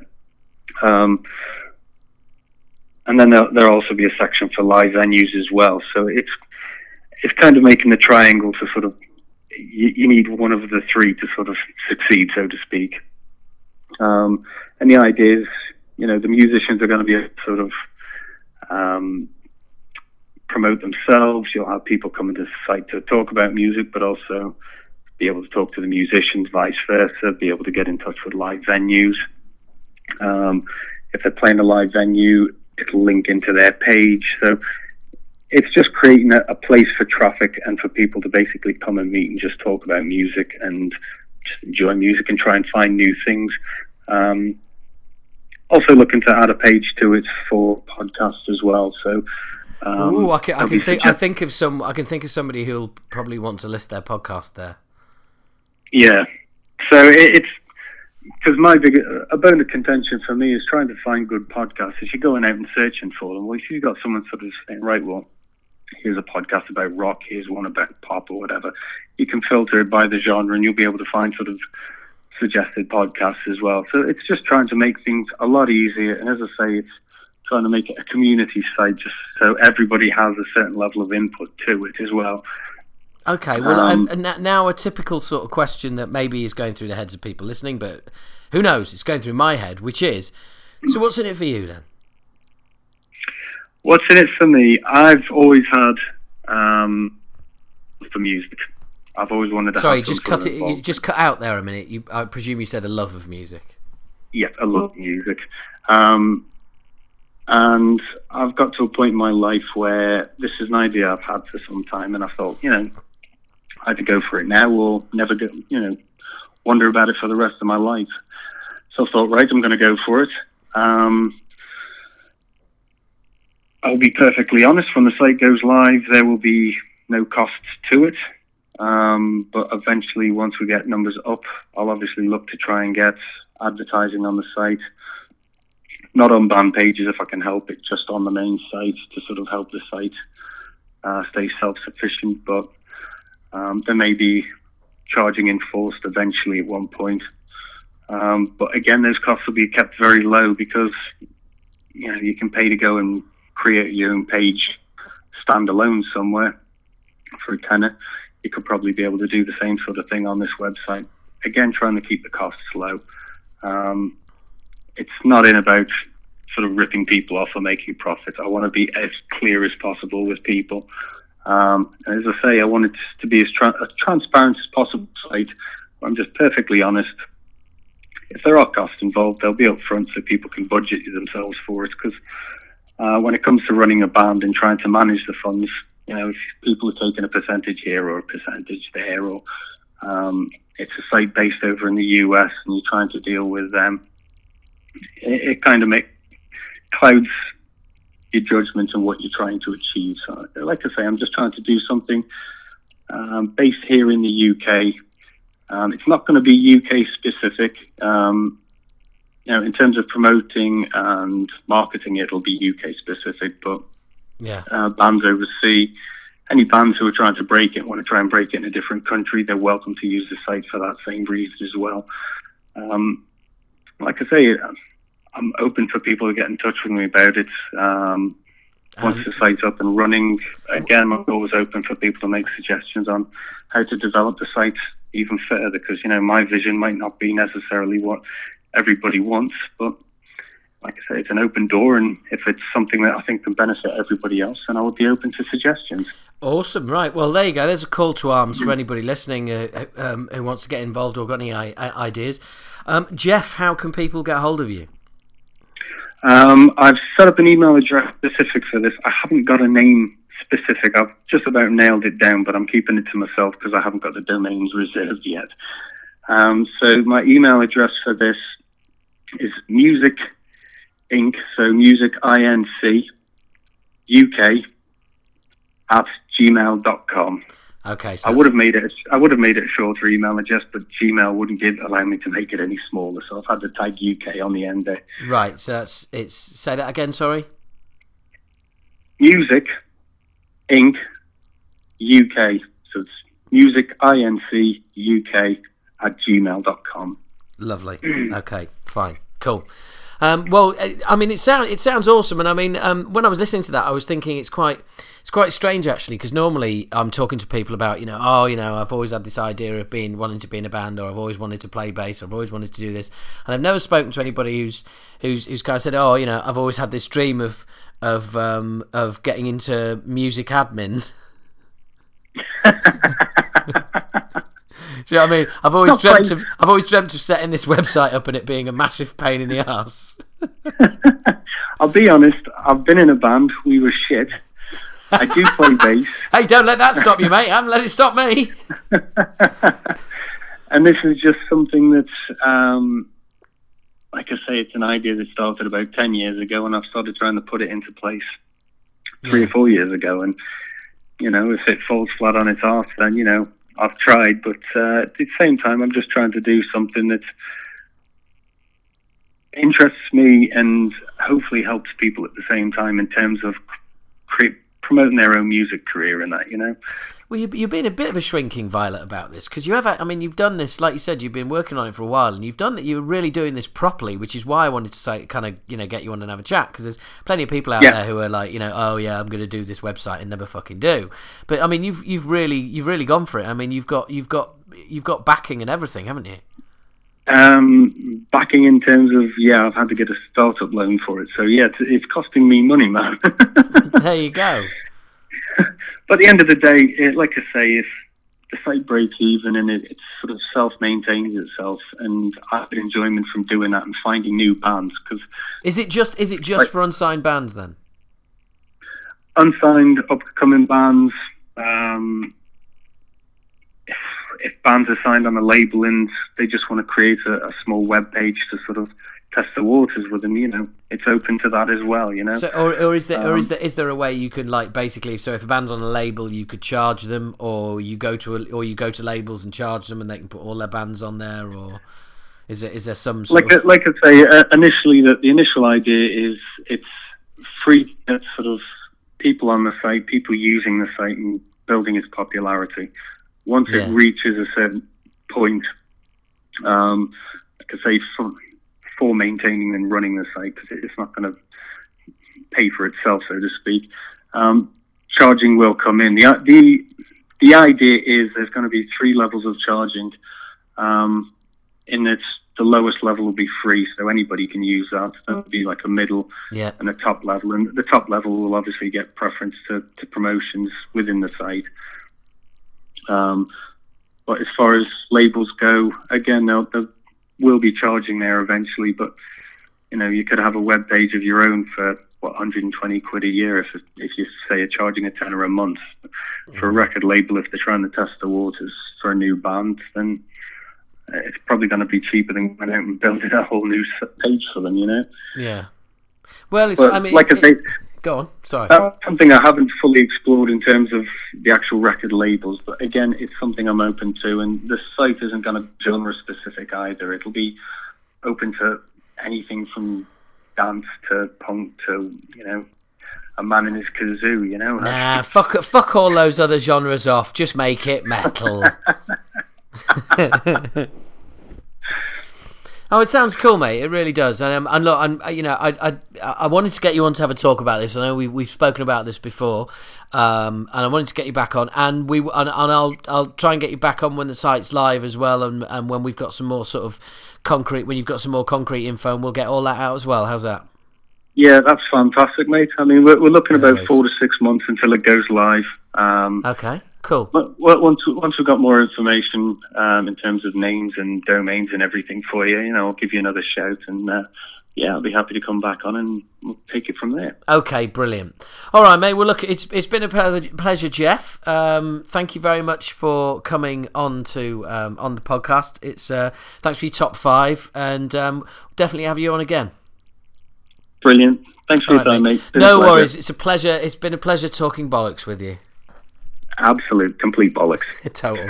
See you later, mate. Have a good one. Take care, mate. Bye now. See you. Bye-bye.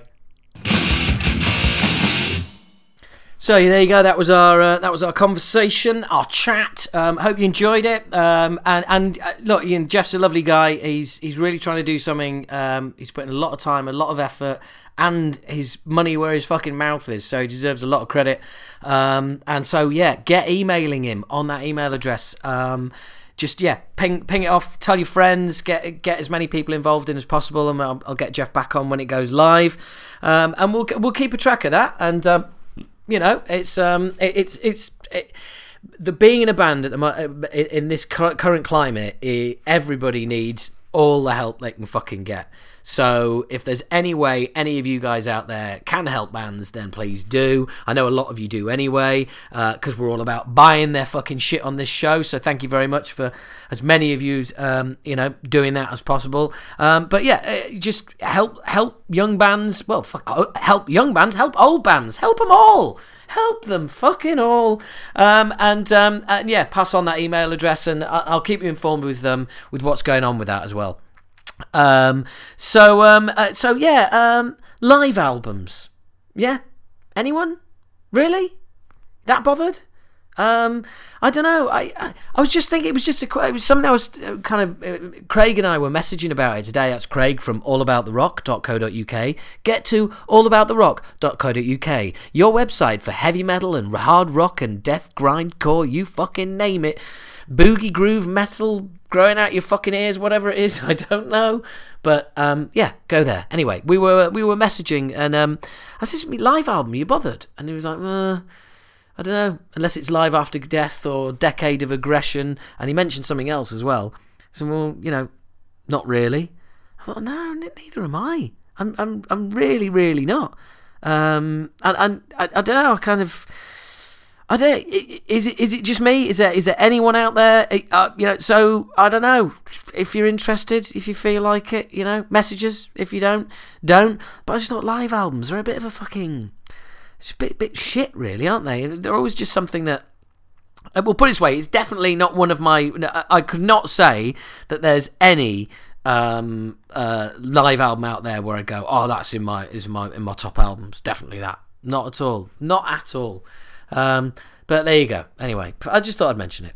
And the other thing I thought I'd mention is that, okay, this is a thing, right? And I know some of you who are a bit younger, I might sound like I'm coming across like I'm fucking 80 or your dad or whatever, but there's just something happened recently on Facebook while I was interacting with someone via Acid Rain, and it really fucking pointed something out to me. And since they've announced the reboot of Acid Rain, because it's not a reformation, because there's only 2 original members, it struck me how many people out there read headlines and do not click links and do not actually get not only the full story, actually get what the story is. This came about because on the Acid Rain page we asked what thrash albums you're looking forward to coming out this year, and somebody put Sacred Reich, and I said, well, no. I mean, I wouldn't say me and Phil are mates, but I met him a few times back in the day, like Craig Cicero. And yes, I am working on trying to get him on. Don't fucking get ahead of me, right? I've got this shit tied down. Don't you worry. Anyway, but I know that you know, his standpoint is no new material. He's not interested in doing it at all. That's just not where they're at all. And he said, no, I don't think people want new material. So anyway, I said to this guy, look, yeah, that'd be great, but it's not going to happen.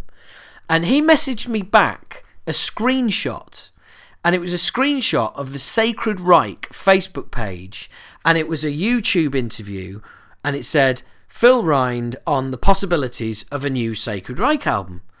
And I thought, oh, right, fuck, he's got me there. So I went to the Sacred Reich Facebook page, I found the YouTube interview, I played it, and basically the guy goes about 5 minutes into the interview, so Phil, I'm sure you get asked this question a lot, and I hope you don't mind me asking it. It's about a new album, new material. And he's like, oh, no, it's cool, you know, you can ask me. Check out my Phil Rind impression. Hey, you liking that? And I'm not going to do it again. And he goes, so yeah, you know, new material, a new album. What are the chances? You know, is there going to be some new material? And Phil Rind goes, no, I don't mind asking that question because there is an answer. Yeah, no. He's like, right, so there's no possibility of a new album. No, not at all. Not into it. Not going to be putting anything out. No new material.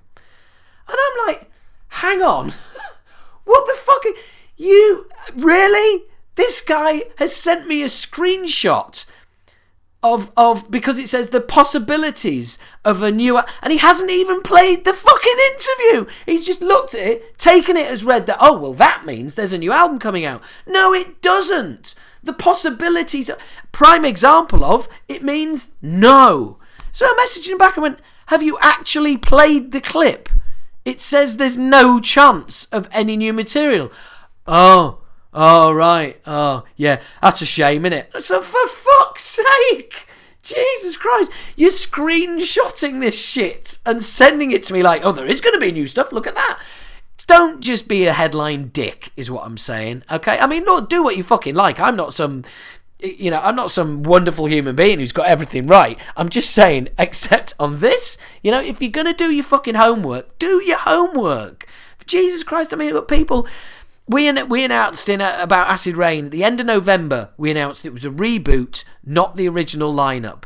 And still people are saying, is it not the same? Oh, what do you mean new members? All they've done is just looked at the headline and not clicked the link, not gone to the interview, not looked to be. Don't just read the fucking headline. You end up looking like a dick. Simple as that.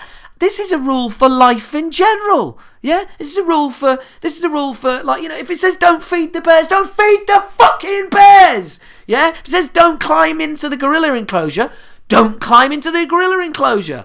But you know, read the rest of it. Don't just read the headline. It's like you see bullshit headline on a newspaper. That's what it's called. It's a headline to make you go and read it. It's supposed to grab your interest so you go and delve deeper.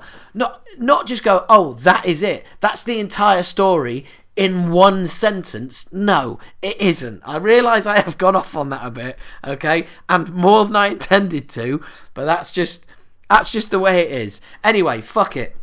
Let's get into the final interview of the podcast. Fucking hell, are we really up to 2 hours already? Jesus Christ. Well, this is going to be a fucking massive podcast. Because this interview is about an hour and 15 minutes, if I remember rightly. Me and Rhodey from Protest the Hero really hit it off. There's business ideas. There's all sorts of shit in there. It's a really cool interview. It's one of the most fun I've done. We probably could have done at least another hour. We had a really good laugh. And he's a great guy. I'm sure you're going to enjoy listening to this. And check out Protest the Hero. Fucking just what an album. So anyway, yes, here it is mine and Rhodey's chat from, this was just before Christmas, yeah, enjoy. Cool. How you doing? Hi, Rhodey. Nice to meet you. Nice to meet you as well. I'll give you a quick bit of background. Okay. The podcast is called Talking Bollocks. All right. So we will be talking a lot of bollocks. I used to sing in a thrash band years ago called Acid Rain, Cool. A UK thrash band, and I've since, for the last 20 years, been a stand-up comedian. Okay. So the podcast is kind of half metal, half me Comedy. just shouting at the air and talking bollocks. All right. Hence the name. Yeah. Right, let's start with, first of all, so basically just relax, chill out, we'll just have a chat. You got it. Okay, no fan questions, no who's your favourite band, what's your favourite producer, we just talk, okay? And first off, I've got to tell you about the curse of Protesta Hero. Okay. Okay, it starts with your last show in London, where my friend, who had the tickets, got delayed on his journey there due to a security incident in Brixton. Oh. So we rocked up, we missed I think about the first quarter of the show, right? Yeah. Then we get to this show, and as of yesterday, as of Sunday, everything was fine. Yeah. He's had stuff go on at home, which basically means he's got some family problems. He now can't come. He's got the tickets, right? And you're here. He gets to work. He gets to work, realizing he hasn't brought the tickets to post to me. So yeah, I know. I've already said to your press people, "Oh, I don't need guest lists," knowing that would make it easier for me to get to do the interview. Yeah. Right, and then so everything's fucked basically. Yeah. So just thanks for being here. Well, you're on the list, aren't you? Yeah. No, I just talked to Adam, and Adam was like, I was "Dude." gonna say, I thought I heard you say something when you were coming in. Yeah, I was like, if you put me on the guest list, you can call me what the fuck you like. Yeah. So look, welcome back. It's nice to have you. Thank you very much. It's nice to be back. This is going to be going out in January. Okay. One of my this podcast has been started in January, and in January, one of the first things was my top 5 of 2013. Okay. Of which your album Volition was one of the top albums, top 5. Thank you very much. Okay, that's okay. You don't get an award or money or anything like that, but you know, I appreciate it nonetheless. you get my love. It's just an honor to be nominated. Yeah, that's bullshit. You always win anyway. That's right. Yeah. I'm kidding. So no, you do. No, I know we do. I just thought it would be polite to say I was kidding. Yeah. It's to make out like there's. I really. No egos in this room. Yeah. Oh, there's 2 huge ones, I hope. Yeah. Well, you'll be. Yeah, yours is probably still on a leash. Mine's just fucking out there, roaming around the So streets. you're doing really well. Thank you very much. So this is going out in January, and one of my favourite albums of this year was Death Rage. Are you kidding me? No. That's right. Yeah. So why? We had a chat with them, and I asked them, the story behind you guys refusing to let them play the UK. Yeah, of course. Yeah, of course. And he explained that it was you, big rock stars. Yeah. And You know what? We're trying to keep Italians out of the UK. That's Well, our big thing. I can't disagree with you on that. Food snobs. Yeah. Yeah, I tried to explain to them Yorkshire pudding and fish and chips and mushy peas, but I know. pearls before swine. And wine snobs as well, aren't they? Oh, really? Oh, they just think they've got the best, because they do. But Yeah, that's quite annoying. no, yeah. What happened? I don't really know. Yeah, of course. Our booking agent insisted that we put Palm Reader on.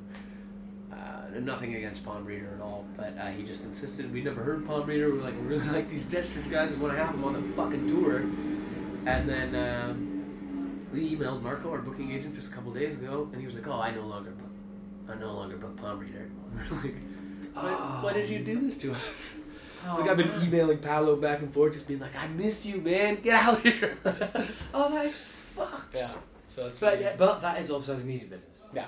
Right there. That's in true. a microcosm. Yeah. But look, it's good to have you back. Now, I gave you a long bullshit story. Well, that's not a bullshit story. It's what happened. And so I emailed my friend and said, look, as a consolation, do you want to come up with a question that I can ask them? Yeah. And I have actually, I've got it this super organised that I am. I've got it How on my long phone. is this question? That you had to write it down? Well, no, I want to get yeah. I want to get it word for word because it's Because he's a poet. well, not exactly. He's quite forthright in his. Oh, fuck it. Anyway, right. His question was. After all that. Yeah, I'm impressing you with the professional here. After all that, the question was, we missed like quarter of the set, and we got there, And then his question was, yeah, ask him why I spent 10 minutes doing that stupid fucking dude of the day thing. First of all, it was called Hunk of the Day. Right, okay, yeah. Fuck him. No, I don't know. I have no idea. The Hunk of the Day thing was a lot of fucking fun for us. We wanted to print a calendar at the end of it. But we just, I don't know. It's not a very good idea. But we took pictures at all the fucking shows. We wrote a song for it by accident, sort of. We did that. There was definitely that song was on the way there. Yeah. When And we sort saw of it. by the time we finished the tour, it was a full song. Just like every day, just perfecting it a little bit. I don't know why we did it.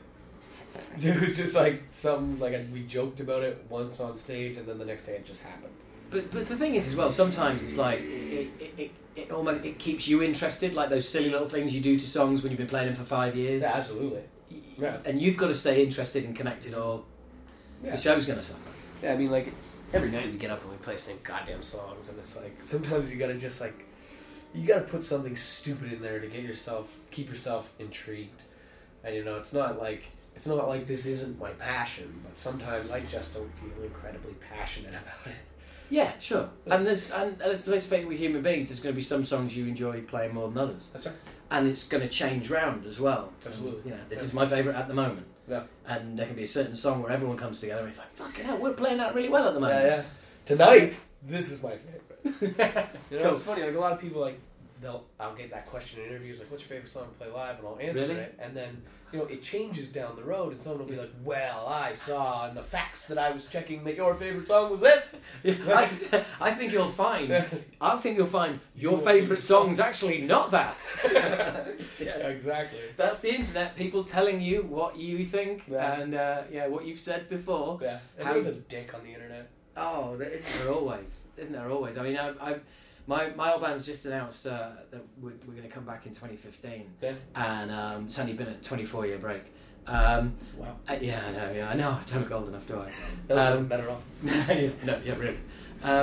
And straight away, it's like I've got a guy there saying you shouldn't be calling it Acid Rain because it wasn't just you and a bunch of hired hands back in the day. It's disrespectful.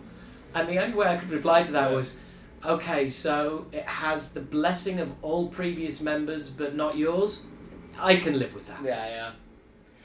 I think really the best way to respond to trolls is just go, shut up. Just shut up.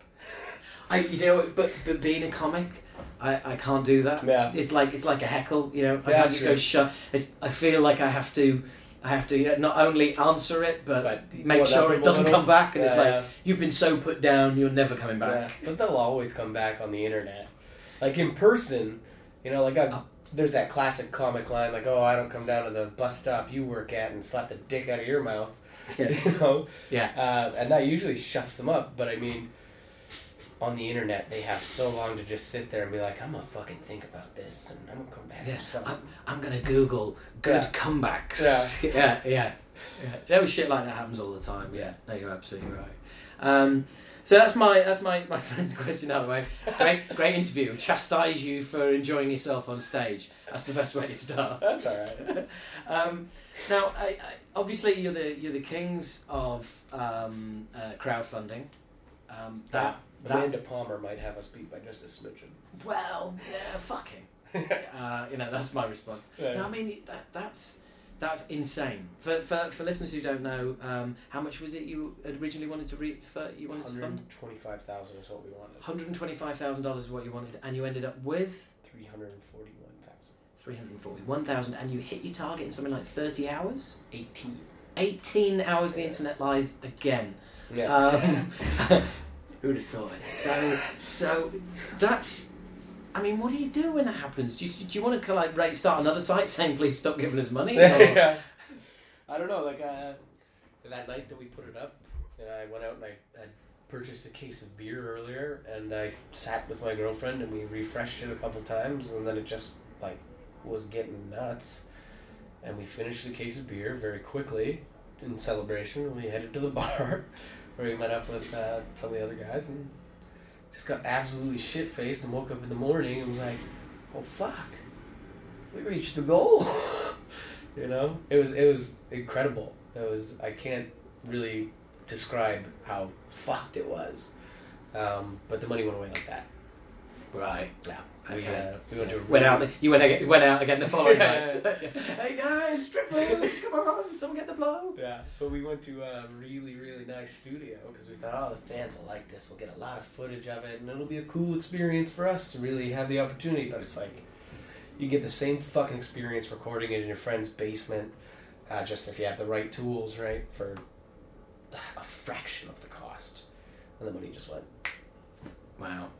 Is there a tinge of regret involved with that story? Obi time. I mean, like, it would have been nice to, at the end of the day, like, take a little something out of it for myself, but I don't care. Really. Yeah.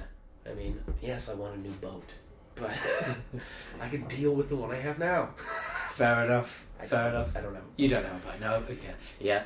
But that's kind of like that's weird given like what we were talking about. The internet hits you with a nice surprise. Yeah, that's right. Yeah, that's like wow. Yeah, there is people out there who care and will put their money where their fucking mouths are. And, that's true. Yeah, and actually do it as opposed to hey, we got 1 million likes on Facebook, so then we made the T-shirts and sold 5. Yeah, the thing I really like about it is that it fucks off the labels. You know. I mean, like, we had a bunch of labels that came to us after that because we were independent. And, you know, they'd sit down with us and be like, the Indiegogo thing was really good, but at the end of the day, it doesn't really mean much.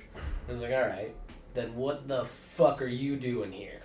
Yeah. You know? And we sat there and we were just like, fuck you. And then we found one guy that was like, all right, I'll give you a digital fucking, all your digital rights and I'll just distribute your record. And we went, all right. Yeah, I mean, and that's fucking awesome. Yeah. I mean, that's to be quite honest. My band coming back, we've toyed with the idea of some new stuff, and that is, you know, your model is the model that, you know, I'm saying to the rest of the guys, look, you know, we should do this. We should you know try and raise £20 and see if we can get that figure. But I mean that's awesome. So how did you do the how did you launch your digital? Was it like TuneCore or something like that? Where you... I think it's just iTunes is all we have now, but we we own the digital rights to our music, so it's like there's no third party interfering there taking fucking royalties out of it. Yeah, no, I used a third party site for our back catalogue called TuneCore, and that basically for £50 a year per album, and they account to you, and they don't take a cut. They just account to you straight, but they put it everywhere. Oh, so wow. it's iTunes, Amazon, Deezer, you fucking name it. It's that's great. Everywhere. And it's like, wow, $50 a year. Yeah, that's amazing. Yeah. I wrote a couple songs, like just like shitty little pop punk, sort of supposed to be kind of funny songs, and I was trying to put them up, and I accidentally sold them to this thing called CD Baby. Oh shit! No, I lost the rights to them completely. Oh no! But it was funny. It's a funny story for an interview. Yeah, at the end of the day, I don't really care about the songs, but it was just like, I could have made like $3 off those. No, I've lost it all. Well, you know, you get rich off the next Test the Hero album, That's right. When you go and record it in a garage this time. That's right. Yeah. I mean, now the weird thing is, it's kind of like, well, right, if we crowdfund it next time, what happens? Do the planets align again? Yeah. Or do we struggle to reach our total? Do we make the total higher? Yeah. The truth is, we're not going to crowdfund it again. Oh, really? I mean, it would seem like the obvious choice, but I just think, you know, there's no way that it's going to be as spectacular. Excuse me. So why bother? You know, I mean, like, yeah, it would be nice to have extra money to come in to help produce the record, but I don't think we really need it. Yeah. You know? We make enough money touring that we can probably just go out there and record the record ourselves and distribute it ourselves. So I don't think we're going to do the Indiegogo just based on the fact that it could possibly disappoint us. Yeah. Well, no, I think that's a very sensible move, because it's kind of like you've done, you know, you've hit the nadir of crowdfunding. The only way is down, really, isn't it? That's right. Yeah. And you end up with egg on your face, and then everyone makes a story out of it. Oh, look at those fuckers! Bet they thought they were going to get rich again. Yeah. But yeah, I mean, I don't know. It's the climate has also changed, I think. It's changing every week. Yeah. But it's like when we did it, you know, with the Indiegogo, it was, you know, people had done it before us. People had been very successful before us. But we came in at a time that it was still kind of fresh to people. And now it's like record labels are getting their hands on bands and like pushing them into doing crowdfunding and stuff like that. And it's like, it's gotten a little greasy. So I just don't know if it's for us anymore. Okay, so yeah, but that's you're a kind of archetypal modern band where it's like, well, we'll try this now. We'll try that. Right now, we actually have the funds through touring, so we can finance it ourselves. Yeah. I mean, you're essentially independent young businessman. Should be on The Apprentice. I presume Canada has a version of The Apprentice. I think we just have the American Apprentice. Oh, really? Oh dear. Nobody in Canada is really that creative and business savvy. The country that gave us Rush, Voivod, and Protest the Hero. Do you like that? Yeah, Did yeah. you sit nicely in there? That feels really good. yeah. Surely you're. Fuck The Apprentice. The British version is horrible. Yeah, I mean, the American version is horrible. It's a horrible TV show. Yeah, it's a horrible concept, really, isn't Bad it? people. Yeah, and then there's all sorts of spin-offs as well. I think like Vince Neil from Motley Crue is in one, and Yeah. oh yeah, I think he mostly just gets drunk and drives his car around. Maybe kills a couple people. excellent. Yeah. Yeah, because we ain't ever gonna let you forget Vince. Nobody should let him forget. No, that. You know, he's a fucking right, fucking yeah. subpar singer in the fucking shittiest rock band ever, and he's super fucking famous still for no reason when he should be in fucking jail. Fuck him. Absolutely. Well, he'd probably be out by now. To Yeah, be fair fair. enough. Yeah, But you know, but fuck him nonetheless. fuck him nonetheless. Singers Union. Singer, fuck the other singer. That's fuck right. the successful rich In guy. fact, fuck any other singer that isn't in this room right now. Yeah, in Yeah. fact, go and get the singers from the support band so we can tell them fuck off. And fuck you guys. yeah. Summon them. So you can do that, right? You can Oh, just summon yeah. members of the support band. Michael! Did you know that the United States is the only country in the world where drinking and driving is not a federal offense? Wow. Yeah. That is surprising. It's fucked. Well, yeah. But Yeah. so's the concept of that many countries, because they are countries, let's get it straight. Yeah. They're countries, not states. Because they all have their own laws independent of each other. So It's true, yeah. the word states is countries, and they're not united because the Yeah. laws are all completely fucking different. Mm-hmm. I remember touring back in a day with a band called Nuclear Assault, and we had a crate of beer on the bus, and one of them was going, "Is it all right to have this?" And we were like, "Have what?" He was like, Yeah. "The beer." Yeah, why wouldn't it be?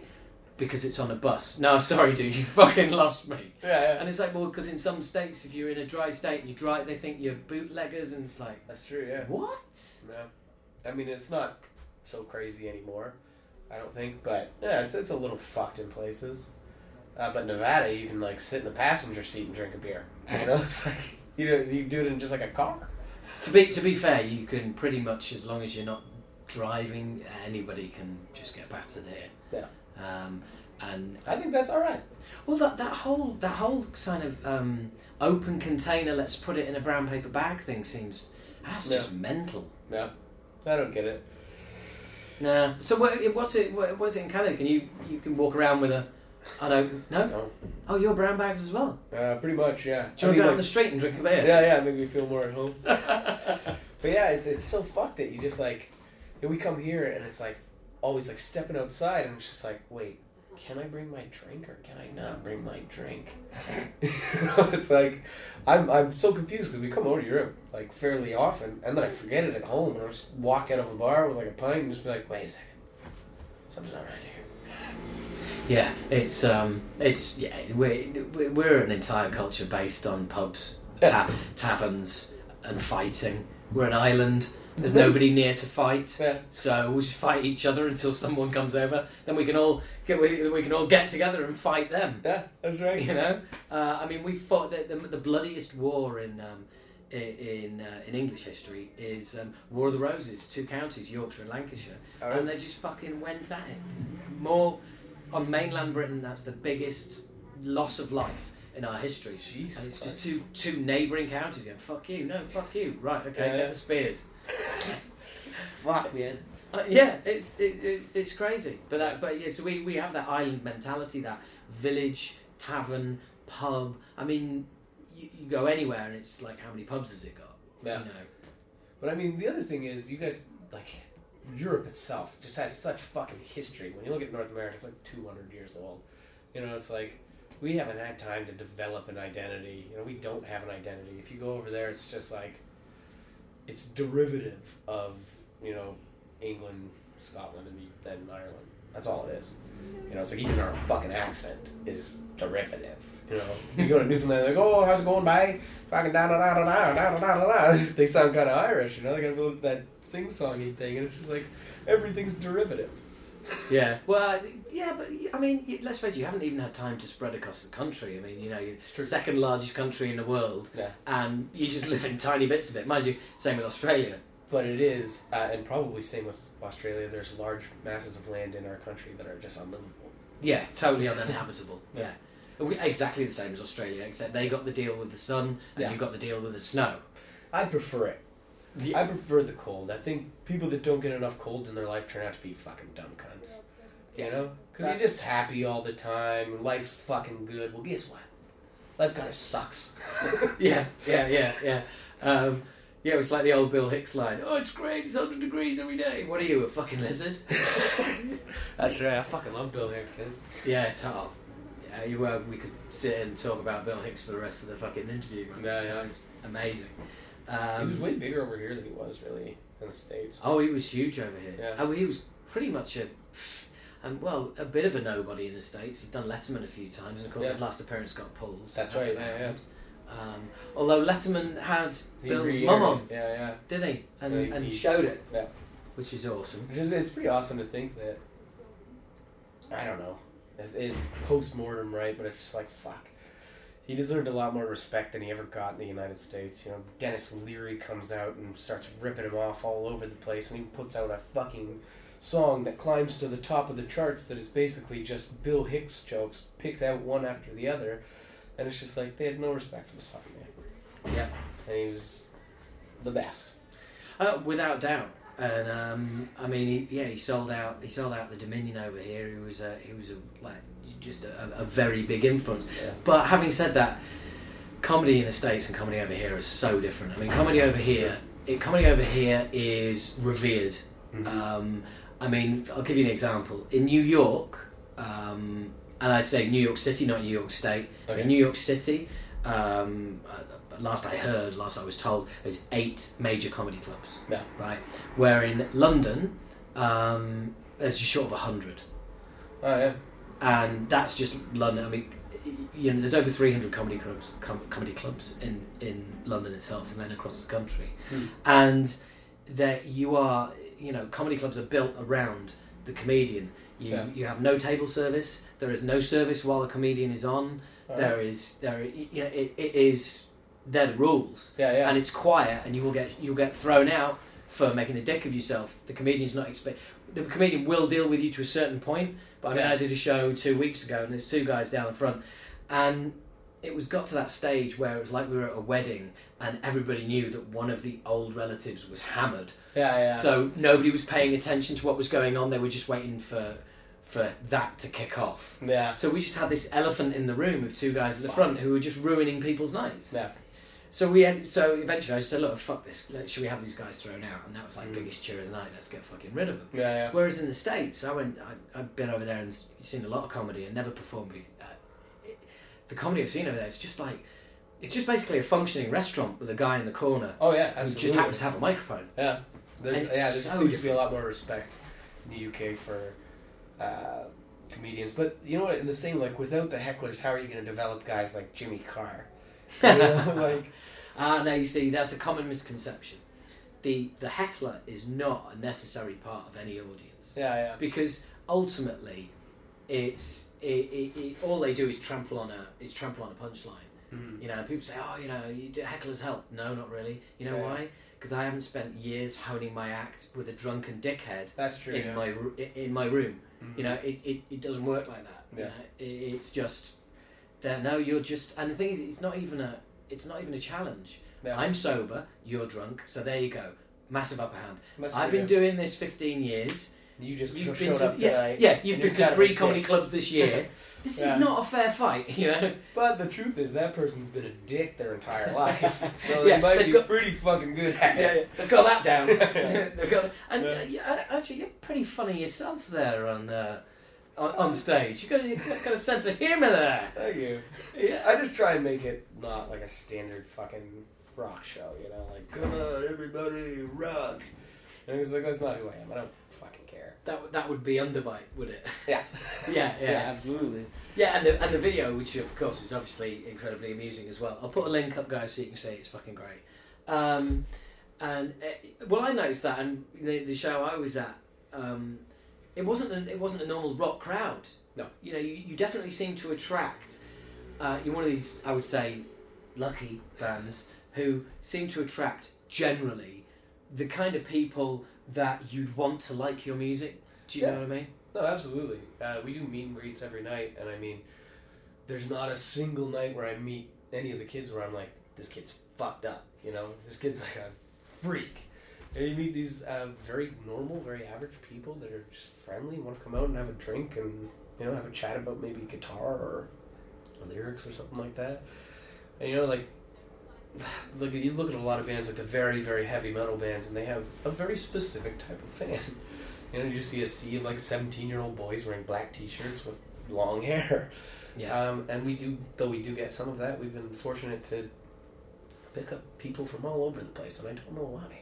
Yeah, it's weird. I mean, the crowd. Well, obviously I was in the crowd, and yeah, it was weird. You had guys who'd quite clearly come straight from working in an office, and you had the kind of long-haired prog rock kind of got into you. You're a bit heavier, like Nordic kind of looking. yeah. Nordic. or just dick in some cases. Yeah, that's right. But also like couples, and you know there was the high female percentage coming in the audience as well, and also the other thing I noticed was, and you don't get this with every band, people were singing along. Yeah.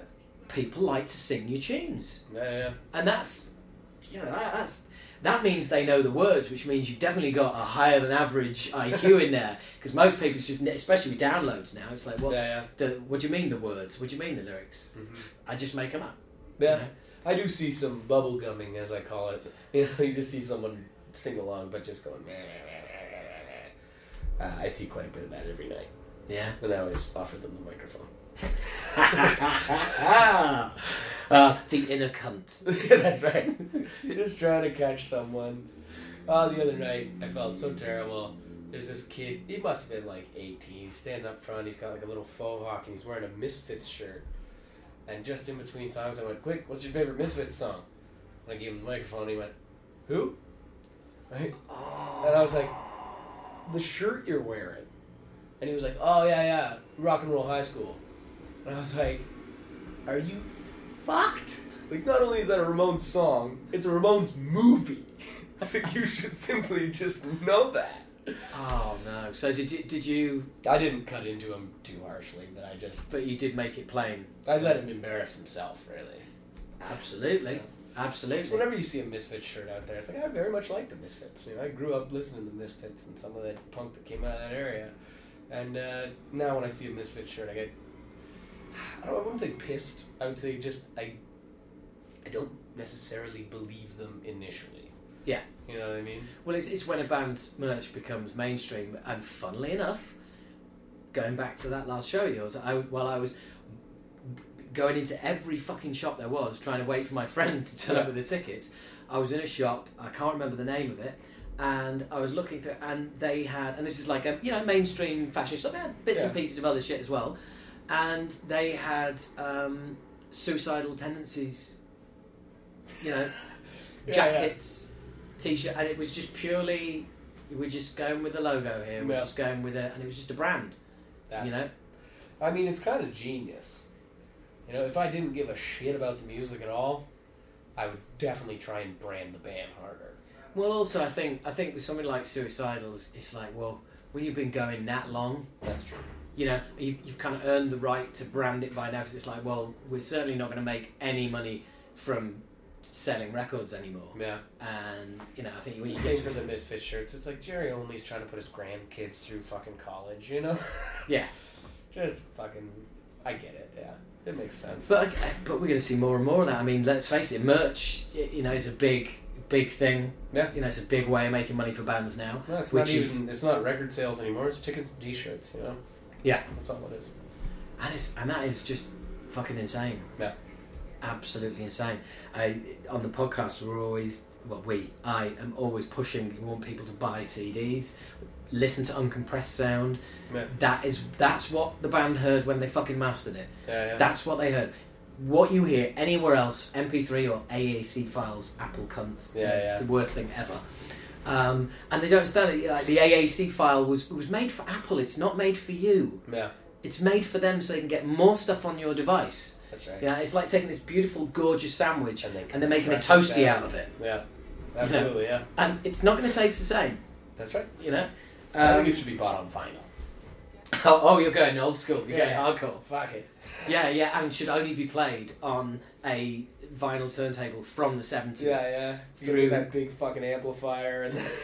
Yeah, so you can hear the scratches nice and loud. That's right. I actually don't think our music is very conducive to being played on vinyl. Honestly, like I see all these like new like gent and metal bands putting out vinyl, and it's kind of like, why? It's like I like listening to old Queen records and Kenny Rogers and stuff like that. And it all sounds very nice on vinyl. But it's like you put on a record that was recorded yesterday in some fucking like crazy digital studio. Why? Yeah. I still like it and I still collect it because I like the artwork, but I mean, ultimately, I'm not putting on a fucking vinyl for the incredible sound quality. Well, no, and I think also what you have, like you said, if music has been recorded digitally, it doesn't really make any sense to go back to analog. That's right. We recorded in analog, it went out in analog form, that makes sense. Yeah. But it makes sense to listen to it in a digital format. That's right. I mean, no, I'm still gonna sell those records because and they CDs sound great, don't kids. sell. You should buy them. That's right. You really fucked up there, didn't you? I did actually. Put my foot right in my mouth. I know. I can just see now the headline on Blabbermouth. Yeah. Just Hero Singer disses vinyl. Of his own band. Just his band on vinyl. Fuck. Yeah. I'd like to start putting out cassettes. Yeah, that's not gonna fucking happen. I know, but the thing about cassettes is, like that I always found, and I think I heard Chris from Propagandhi say this. He said it was his favorite medium because it was like, if you wanted to hear a song, you had to fucking work for it. Like on a CD you skip a track, on a record you pick up the needle and place it down, but on tape you gotta search around for that fucking song. Yeah. Fast forward, rewind, play, fast forward. You gotta search. It's amazing. I'd love to meet him to tell him how wrong he is. Yeah. Oh, I fucking hate cassette. Oh, right. Oh, I hated it. Yeah, just. It was so easy to pirate things. Radio comes on, just play record. Yeah, well, there was that. Yeah. There was that actually. Yeah, It's gotta be at least one redeeming quality. Yeah, no, it sounds like shit. Yeah, but it was a way of taking your music with you because you Yeah. can't. You didn't have a Walkman for fucking vinyl. Yeah. And I spent a good 10 years listening to my Walkman, walking to girlfriends' houses, walking to band practice and stuff like that, and I'd have been lost without it. But I fucking love that. it's funny because people say now, cassettes are making a comeback. No, they're not. They're just. It's like, yeah, but I bought a cassette of your album from back in the day, and it's like, yeah, you know what you paid for it? You paid the same price that it was when we put it out 20 years ago. That doesn't mean they're making a comeback. Yeah. That's right. They've just held their value, that's all. And there's nobody releasing new ones, so it can't be a comeback. I think people will start releasing new ones. Like, I mentioned it jokingly because I think it's fucking funny. But I think people will. Like, the hipsters of the world will start to be like, oh, vinyl's selling now. Let's go a little less retro, but a little more outro. Look, I don't want to take credit for this idea, but I am because it is my idea. Yeah. Crowdfund the next album on cassette. Yeah, crowdfund the cassette release, and let's fucking put this theory to the test. Let's see it. Yeah, that's true. That's a good idea. If we release this record on cassette, will you buy it? Crowdfund the cassette, right? That'd be awesome. Yeah.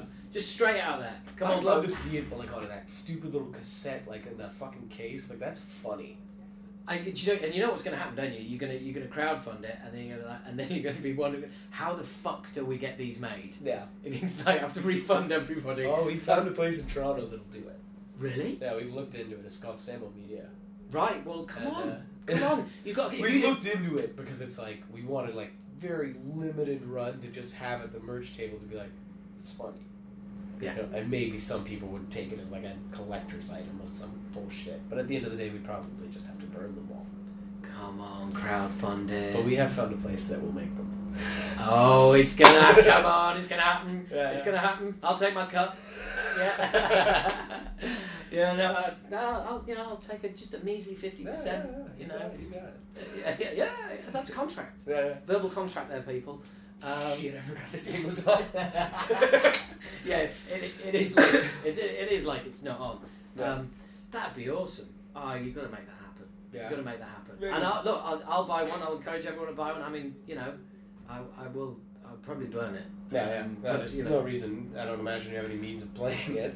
Actually, I do. Do you Oh, know? Yeah. No, I've got. I've still got an old double tape deck. One's slightly. Yeah. I mean, talk about that. Yeah. Yeah. Reel to reel, tape to tape. Yeah. Yeah. That was the real pirating. That's it. Yeah. Get some Yeah. shitty 4th generation copy of an album and then ruin it again. That's right. So you can have your own shitty version of it.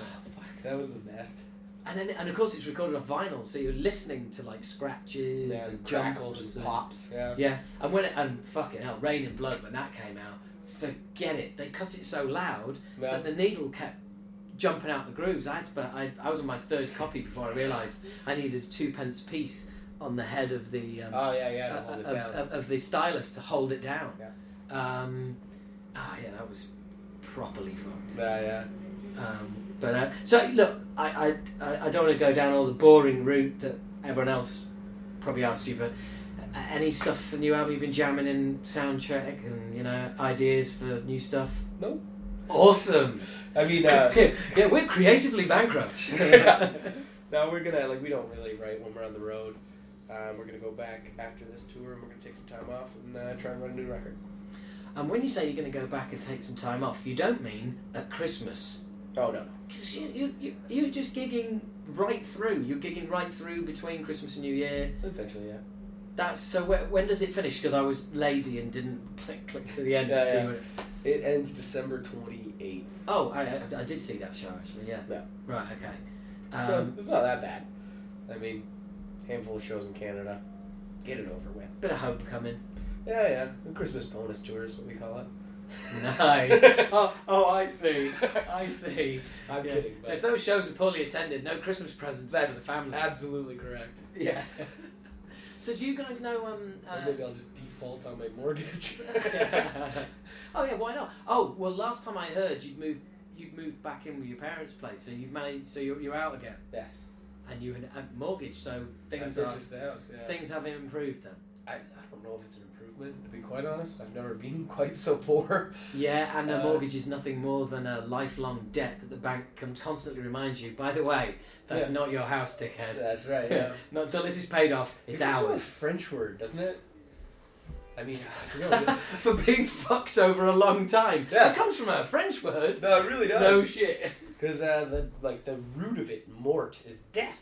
Yeah, it is, isn't it? Right? Yeah. I forget what the actual phrase is, but it's something very fucking go fuck yourself. I might default on my death gauge. Yeah.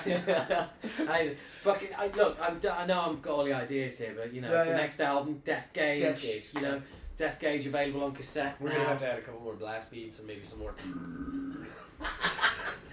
Because that's kind of as a I will loosely term vocalist myself. This is going to be really sucky. I thought your performance on Violation was just awesome. Thank you very much. It's absolutely.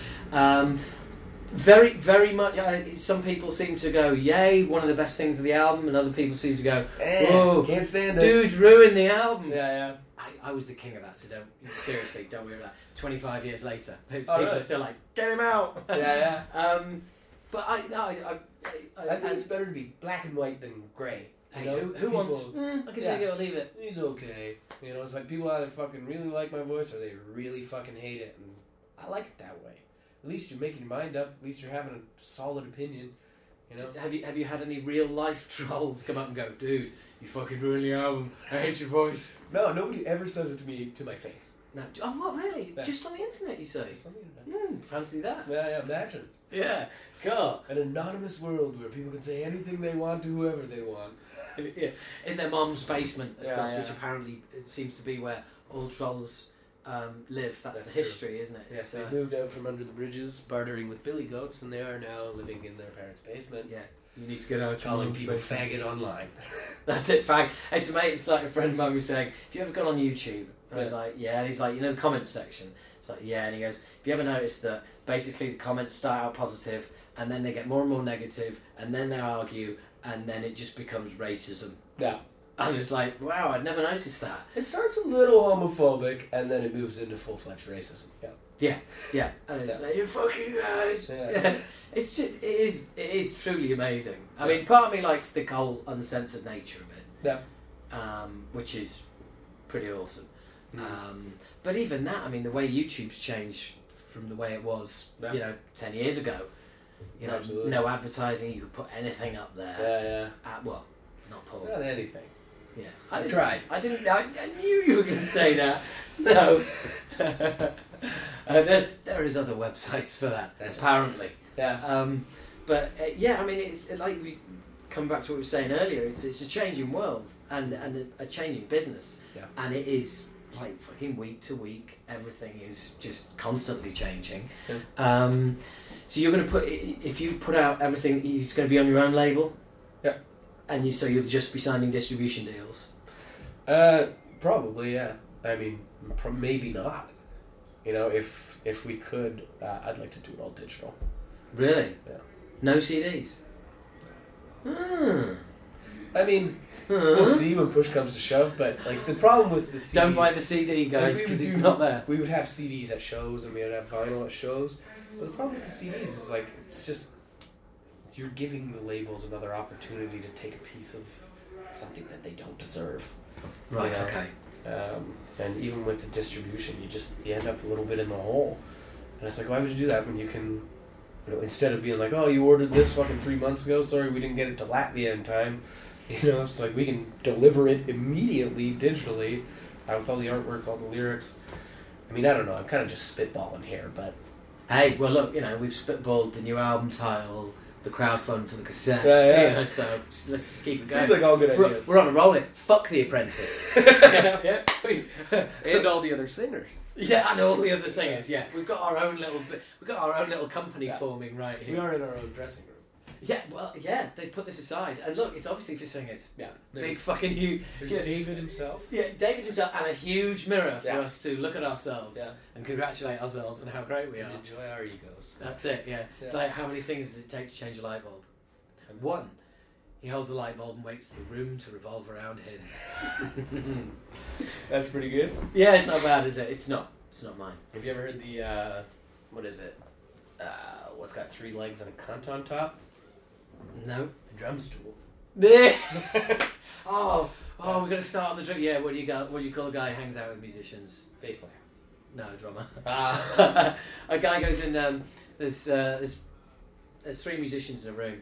Yeah. One turns to the other and goes, what's your IQ? He goes, it's 210. It's like, wow, okay. What do you do? It's like, I play guitar. It's all right. What kind of strings do you use? Yeah. Talking. He turns around to the other guy and says, so what's your IQ? And he goes, it's 205. All right, cool. What do you do? So I play guitar. So they have the strings amp competition. They both turn to the other guy and they go, what's your IQ? And he goes, 10. They go, oh, what kind of sticks do you use? There you go. Yeah. And then there's all the others. There's Father Christmas, a drummer who can keep time, and a drummer who can't keep time. Walking down the street, they see £5 on the floor. Which one picks it up? The drummer who can't keep time because the other two don't exist. Yeah. Yeah. There you go. Yeah. And we could continue all day because drummers are just. Drummers are a particular breed of people that I'll never fully understand. Like, I mean, the jokes are but it's deeply rooted in truth. Do you know what? My mum was in show business, the business of show back in the day when TV was black and white, and she said to me, even like growing up when I was in the band. I was like 14 when we started and everything. Yeah. And she always, drummers are mad. Drummers are all mad, you know. Yeah. It's nothing new. They are the goalkeepers or goaltenders. Please and thank you. It's my pleasure. But of music, of bands. Yeah. It's like they're the guys who throw themselves on the concrete or the ice and get in the way of shit. Yeah. They're the ones who have the part missing. Yeah. You're missing something up there. I mean, presumably you didn't say any of that to Chris Adler. Oh no. Yeah, oh, No. But I mean, there's got to be something wrong with you to grow a beard that long. Or just like a goatee. Well, it is. It's like, you know, what do you do for a living? I hit shit. Yeah. Hit shit with wood. I hit just a couple of things a lot of times. Over and over again, every time. My favourite is the drummer who starts getting moody because people don't want to talk to him as much as they do the singer and the guitarist. And it's like, dude, you chose a profession where you sit at the back of the room behind a pile of wood. Get back. Yeah, that's... And shut up. Yeah. This comes with the deal, I'm afraid. Yeah, our old drummer, one time we were at an airport and some kids came up to us and recognized us for whatever fucking reason. I guess they were at the same festival we were. And they asked Lucas and I for our autographs, and our drummer came up and was like, "Hey guys, I'm in the fucking band too." And like forced them to take his autograph. It was just like, what the fuck are you doing, man? Is that why he's the ex-drummer? No, he left by his own volition.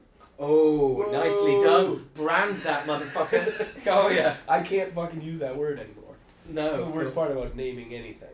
Yeah, I guess. Well, Just you ruins it know, for me. but luckily, Dead Gauge. Yeah. Yeah, that's... I mean, it's a pretty common phrase in my vernacular. So. Dead or Death Gauge, you know, or just call it Mortgage. Yeah. You know, whatever. You know, it's okay. I don't mind you playing with my idea. Yeah, no, but that's... Well, we had back in the day, we literally had an incident where these guys went up to the bass player and asked if the band were here yet. Yeah. And it's just...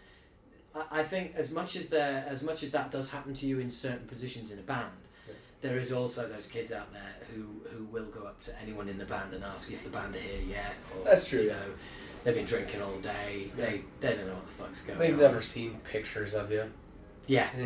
Yeah. Well, that's perfectly normal. Yeah, absolutely. I mean, that's the Absolutely. thing. Like, when I listen to bands, I don't immediately just go, "Oh, I wonder what these fucking guys look like." You know? I don't look them up. I don't care. Yeah, I guess it's pretty hard with the way people discover bands now. It's quite hard not to know what bands look like straight away. That's because true. It's going to be on YouTube, or it's going to be there's going to be some sort of picture attached. Yeah. Like back in the day, you know, you'd literally. I remember looking at a picture of the Crumbsuckers and going like, "So which one's which?" He looks like the singer, and when I found out he was the guitarist, I was gutted. Yeah. And I was like, "Well, really? Oh, but he looks like the singer. He doesn't look like a guitarist at all." It's really strange. For the first time I saw Dustin Kensrue from Thrice. I'd been listening to that band for quite some time, and he looked nothing like I'd envisioned. His voice sounded, I remember being very disappointed. No, just because he was kind of chubby. I'm always slightly disappointed when people let themselves go. Of any age. That's just a guy who looks like my uncle or something, you know? He's not particularly cool, which I find a lot cooler now. Well, it's funny you should say. First time I've seen Eddie Izzard live a load of times, but then last year I was invited to a tiny show he was doing. He was trying a bit of stuff out and stuff like that, and friends of mine know him, so we went along, and I was sat right at the front, and he did the whole show barefoot, and he came on, and I found it so hard to adjust to the fact that he's fucking my height. Yeah. I mean, you know, I'm 5'5" at a push. Yeah. Yeah. But what a massive personality, though. Oh. That's the thing. He's built himself. Absolutely, but Right. I've only ever been seen him in an audience on Yeah. stage, and he's wearing high heels. Yeah. And he's in full get-up. Yeah. And he was just chilled, no shoes, Mhm. and I was like, wow, that head's way too big for that body. You get a good close look at him. Yeah, it's just got that big round old face, that Yeah. big head, and it's like, but it's like, wow, I should put you on the back shelf of my car. You know, you just sit there. It's fucking weird. Yeah. Weird. But Well, we've successfully trashed a couple of people there. That's good. That's cool. That's cool. So, you said nip out a cigarette. Do you smoke? No. No. Oh, right. Okay.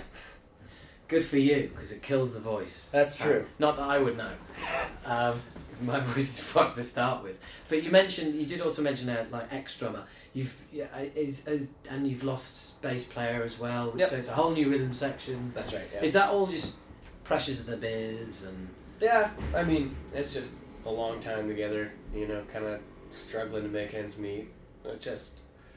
I can't blame either of them, They didn't want to fucking tour, they didn't want to do this stuff, and I can understand that, like, I want to be home with my girl and my dog, But I also don't like doing that for too long, I don't like being home for too long, it makes me fucking itchy. Stir crazy. Yeah. Yeah, no, the road, it separates, the people who want to do it from the people who really, really want to do it. That's right, yeah. And it's grueling, but by the same token, like you say, you're home for 2 weeks, and it's like, no, it'd be really cool to wake up in another city tomorrow. Yeah, wish I wasn't here. We won't be playing this to your girlfriend, that's for sure, or the dog for that matter. Yeah, the dog wouldn't care. No? No, the dog fucking hates me anyway. Oh, that's a nice dog to have. Yeah.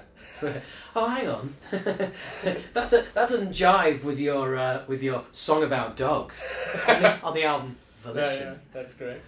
See what I did there? I did. Turned it right back round to the. It's a callback. Yeah. Hey. He's even using comedy terms at me. Right. Okay. I better up my game here.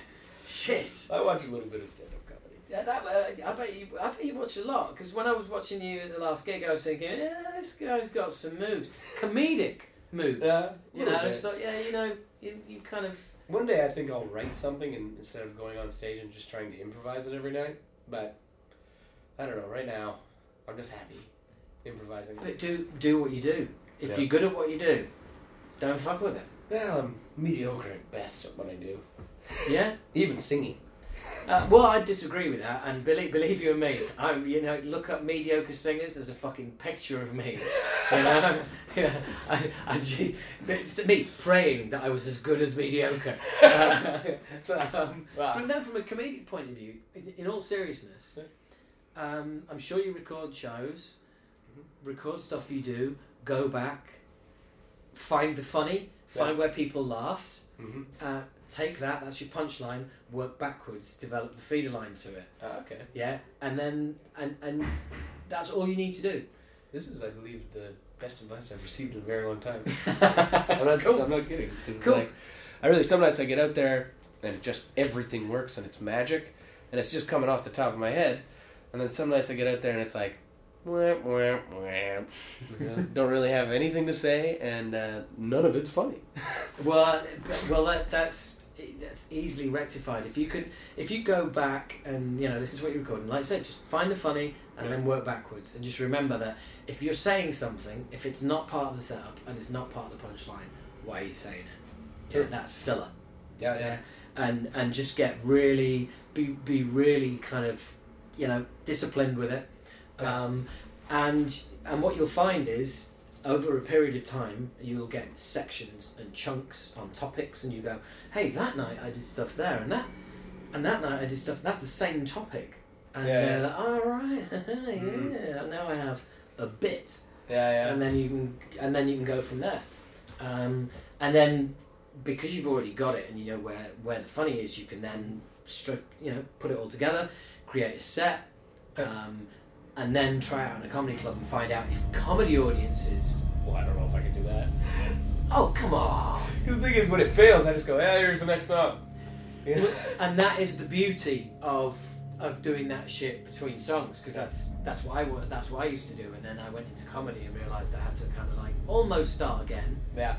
Part of it is you need to be able to, you have the confidence of going on stage, but you don't have the guys behind you. And That's right, yeah.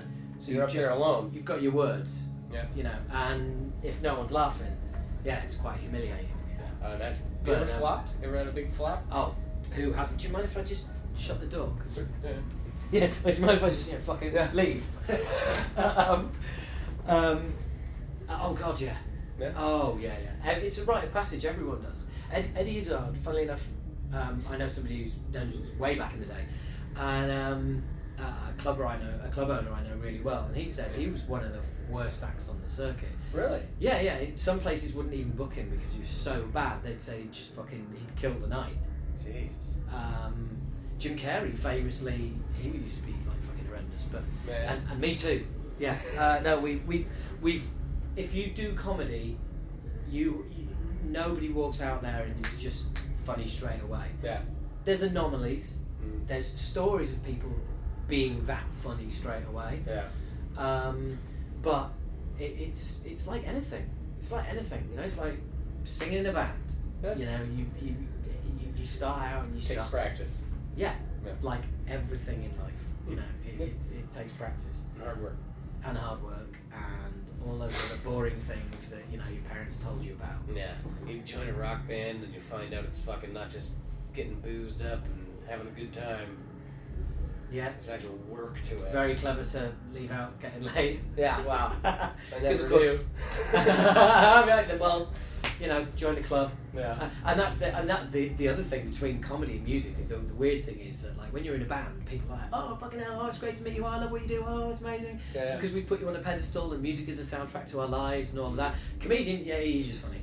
Yeah, you're just a funny cunt, aren't you? Yeah, exactly. Yeah. And the thing is as well is that everybody has been funny at some point in their life. It's true, yeah. Everybody's told a story where they've held the room. So you're just a glorified version of that. Yeah. Whereas And when I'm you're in a sure band- everybody's sitting watching you going, oh, I could probably do this. Yeah. Or people who come up and say, oh, but you should meet my friend. My mate, he's hilarious. My Yeah. mate's really funny. It's like, really? Well, put him on stage in front of 200 strangers and we'll fucking find See out fucking how funny he is. Yeah, exactly. Sure, he's quite funny at your fucking parties.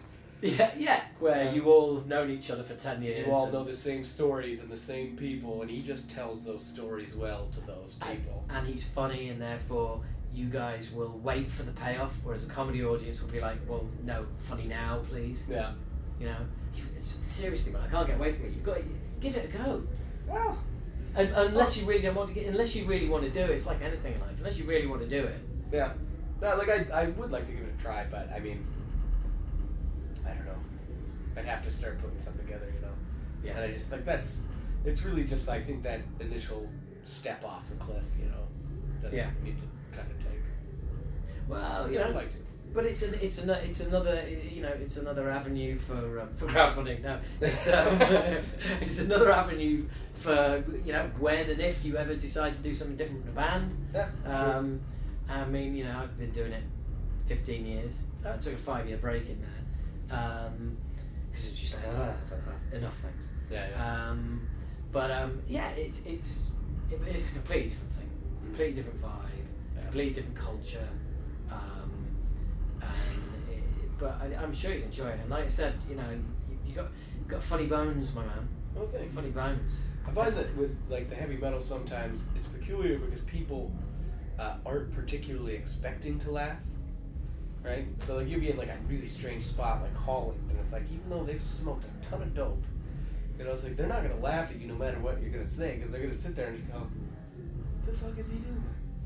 Why is he doing this?" I'm just like, "Fuck." Yeah. Well, but that's the other advantage of being in a band between songs. If you can make that funny, Yeah. is people don't turn up to laugh; they turn up for the tunes. If you're funny, it's a bonus. It's unexpected. Oh, this is pretty cool. Whereas, obviously, the difference is you go to a comedy club. It's like, no, be funny, Yeah. or fuck off. Yeah, that's true. So, but it's just it is a completely different vibe. It's a completely different vibe. But I like the way that you've. It was a real surprise for me because I mean I've seen the videos, so I knew you guys had a sense of humour. A little silly.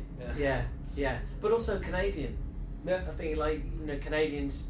There is a Canadian sense of humour. That's very true. And there is, and it is probably it's quite close. Coming back to what you were saying earlier, it's quite close to I think the British sense of humour. Mm-hmm. Canadian sense of humour seems to be less North American and more European.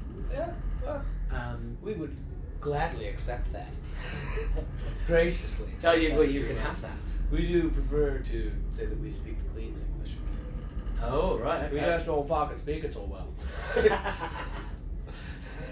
But well, then that's why you're over here all the time, just brushing up on those British accents. That's right. Yeah. So, I mean, when you're finally gonna have some time off in December, that's after December you're gonna have a whole bunch of time off and then get back writing. Yeah. Cool. Looking back, last album was just fucking. Where did that come from? But to me, it was just I don't know. It's just really, really unexpected. The album? Yeah. I guess so. Or did it just feel like, just another album for us? You know, we've written songs that we're happy with. We're going to put them together and see what happens. Kind of like that, I guess. I mean, there were some small risks that we took, sort of returning to a little bit of our like skate punk roots. You know, with certain drum beats and stuff like that. One of the songs, I mean, Mist, the song is when we recorded that, we were sitting there going, I don't know if people are gonna like this, you know, because it's really laid out like a skate punk song with like a fucking big prog metal part in the middle, you know. And, that's fucking great. Yeah. So we were sitting around being like, yeah, I like this. Fuck anyone who doesn't like it, but I mean, at the end of the day, it's like, this is also our career. Yeah. Yeah. So we put it out, went over fucking really well, and now people beg us to play it every night, and we never do. Really? We do, but we've just cut it from the set list for this tour because it's like we had too many songs we were going over every night. And how long are you playing? we play an hour 15 tops. Hour 15. Yeah. Right. Okay. Depending on if we get that time. Well, that's the thing, because it's like, I mean, you know, you've got enough material to play a lot longer than that. Yeah. That's right. So is that a choice, or is it an enforced? It's mostly enforced by the venues. Like, there's a curfew specifically in the UK. You know, it's like there's a noise curfew or whatever, and everyone's got to be off stage by like midnight or something like that. And it's just how it fucking works out sometimes. I don't know. That was the other question my friend had. He was like, yeah, well, why don't they play longer? Why do they have to have so many bands on the bill? Yeah. But it's kind of that's how the business works now. Yeah. The other thing is, I don't think I can play for longer than an hour. To be honest You with pussy! You can play longer than an hour. Like, Come we on. get to that like half an hour point, I'm sitting there going, oh fuck. You don't sound like you've got a sore throat. I don't. So It's what? just, it's not about my throat. It's about It's about the diaphragm. my body. Yeah, really? I'm You're that fucking Getting a unfit. little older and just fucking falling apart, man. Up there sweating. I always spend the last half of the set almost on the ground, just fucking rolling around, trying to catch my breath. How old are you? I'm only 28. 28. I know. Man, come on. I know. Come on. There's people listening to this going, 28? yeah. Motherfucker! I'm going to fucking deck him when I see him. But I believe I'm also a functional alcoholic, so, I mean... Oh, well, there is that. And like, you know, you haven't got any beer on you now, so you must be kind of like starting to cluck. I am definitely, Yeah, I'm kidding. DTs. I'm not an alcoholic by any means. I do very much enjoy alcohol. Hey, who doesn't? Yeah. But there reaches a point where alcohol stops enjoying you. That's true. Yeah. That point can be lots of fun. Again, that's the whole comedy thing. You know, Yeah. fucking hundreds of shows, clubs. You know how it is. Yeah. Same with you guys. The thing that I've always struggled with, and I'd be interested to find out. I was talking to I can't remember his name, singer from Soilwork. Oh, fucking hell! I want to say Stig, but it's really not Stig. I don't know the guy's name. No. Anyway, and we were talking about like what do you do after the show when the adrenaline is still coursing through your veins, and you want to keep that buzz. You naturally want to keep that buzz, and you want to have a couple of beers. You need to hydrate, and it's what do you do? How do you cope with that? Because basically, I've yet to find anyone who goes, oh yeah, I have a method for this. No, there's no method. I mean... Oh, fuck you as well. I sit down, I sometimes have a shower, I take a beer into the shower. A shower beer is shower beer. the best beer. It's my favorite beer of all time. I'll do it at home as well. This is my favorite beer. But Hey, I've had another business idea. Okay, right? yeah, start branding the shower beer. Shambir. Beer. I do like that. Yeah?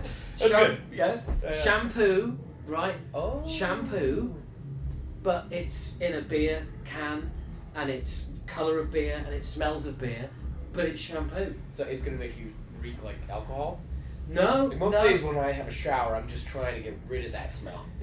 Actually, it could be. You could come home from work, you want to go to the pub, you haven't got time, Yeah. you want to feel like you've been to the pub. That's pretty good. How about Get- bubble bath with some fucking Shambir. Shambir. Yeah, get that shambir down Yeah. you. I think beer poo is probably... What about a beerball bath? Hey! Now you're talking. Oh, I was wondering why you were here. but now you're talking. Yeah, I like that. Yeah. Oh, that's class. Yeah. By the way, I am going to use all of this stuff. That's fine. Because if you're going to use my Band name, then you go the cassette. thing. yeah, if you're going to use it, well, I'll trade you. Yeah. And I'm going to come up with, I'm going to shambir definitely. Yeah. But yeah, I love that. I love that. A beerball, Beerball bath, like a bubble bath. Yeah. Yeah, I get that. That's quality. Yeah. Wow, we should brand that. I think it's pretty good. Yeah, I think. Well, it's, everybody's looking for that next piece of merch that's going to be the go-to That's true. thing. That Destrage bring fucking pasta with them. Destrage pasta. Yeah. And they bring their own like pasta sauce that they've made themselves. Destrage pasta, Destrage pasta sauce. Yeah. That is. I think it was fucking them. Or nuts. they might have just been telling me about an Italian band that did that. So I might be giving credit to the wrong person. Well, funnily, because I said to them that we should do a cooking podcast when they come to London. I'm going to take them down, bring them to my house, and we're going to do a cooking show. Oh, yeah. I'm going to show them how to make mushy peas. They're going to show me how to make. It was great. Like, are you aware of what mushy peas are? I am. Right. And I'm repulsed. Right. Yeah. Right, fuck you. Okay. But I was talking. I was talking to what's the guitarist's name? Oh, Is it Marco? no, it's No. Matteo. Matteo, thank you.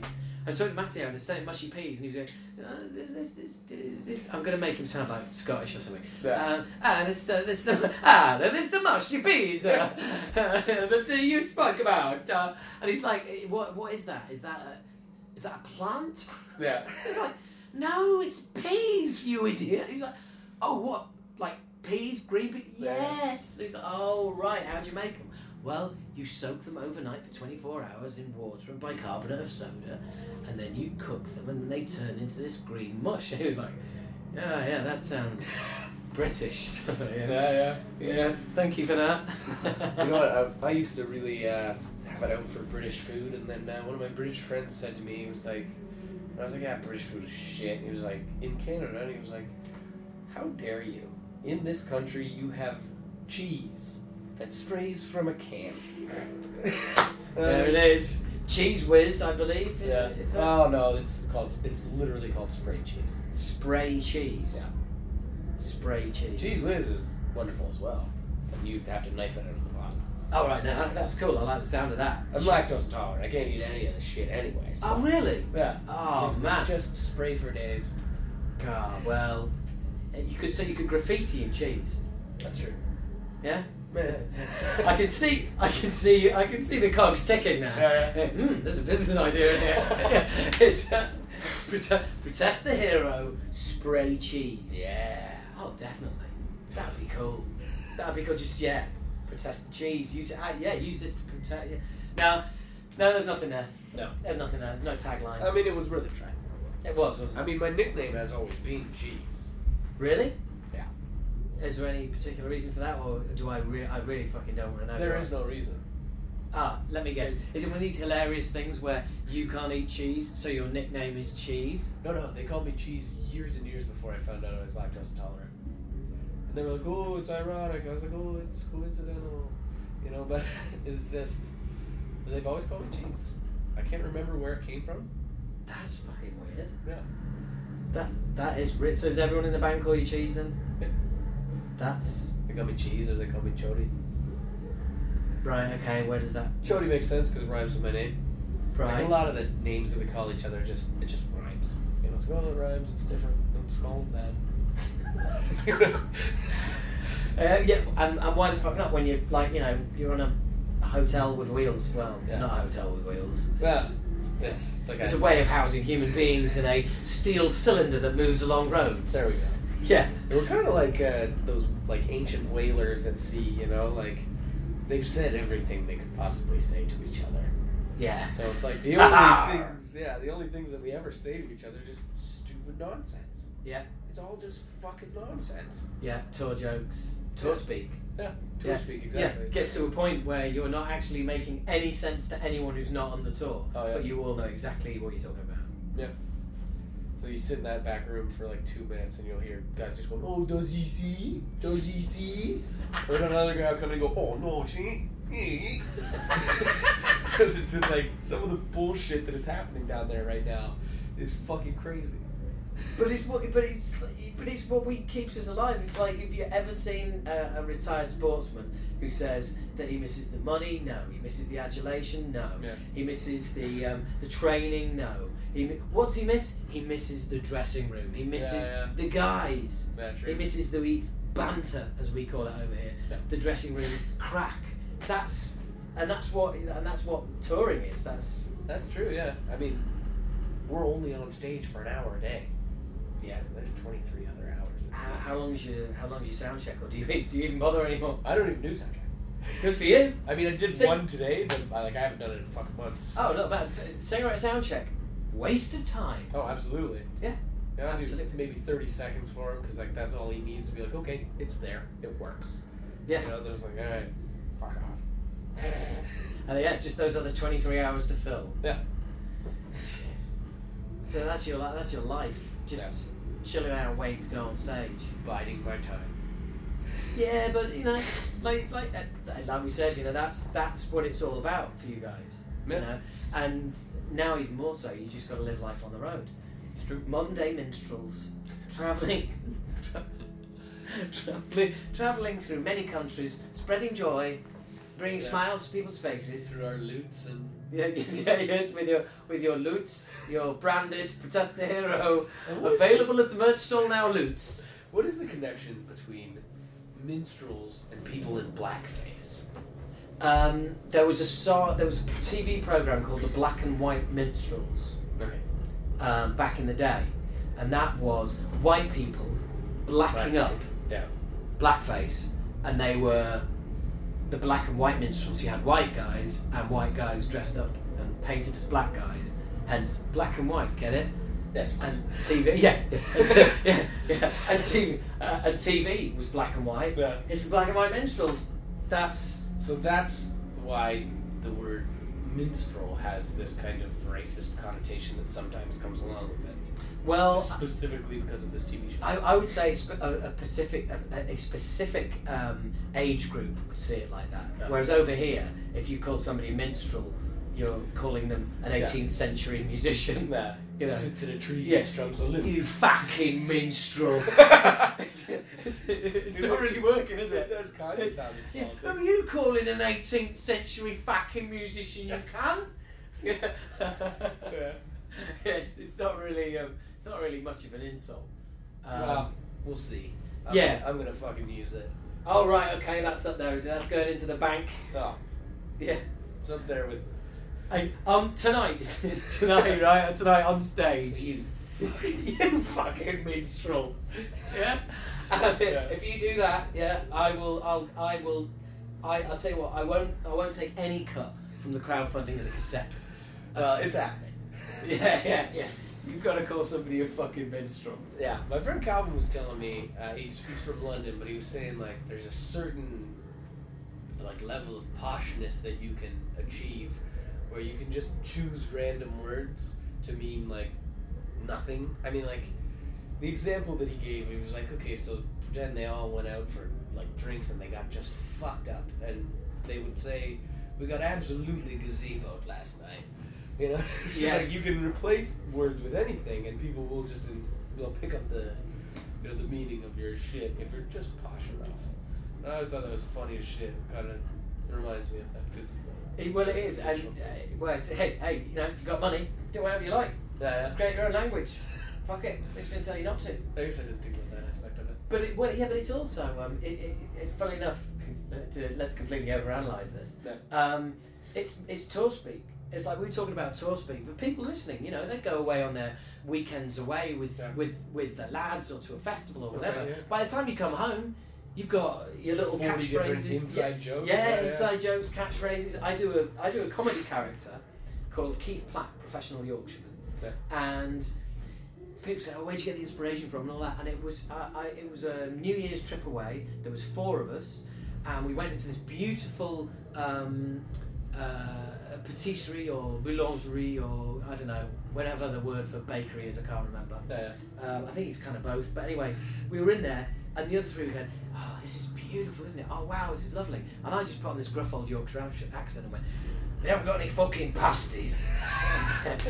and they were all like, "Oh, fucking hell, that's really funny." Yeah. So then the next shop we were in, I was just like, "Oh, this is fucking shit." And they were like, "Oh."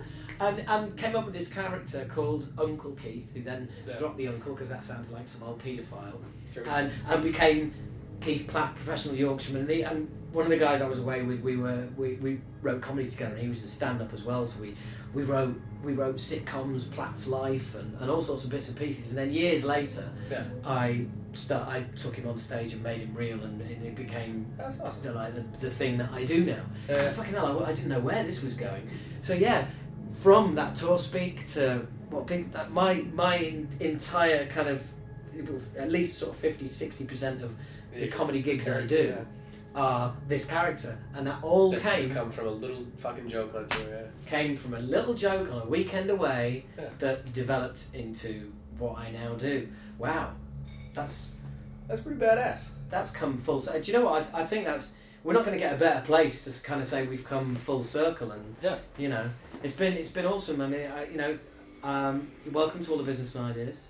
Thank you. You're welcome to just only Beerball Bath and anything else. Beerball Bath, and you calling somebody a fucking minstrel from the States. That's true. Yeah. If you don't, I am going to shout out, "You fucking minstrel." All right, if I don't call someone, yeah. you heckle me with the same thing. Yes, I am.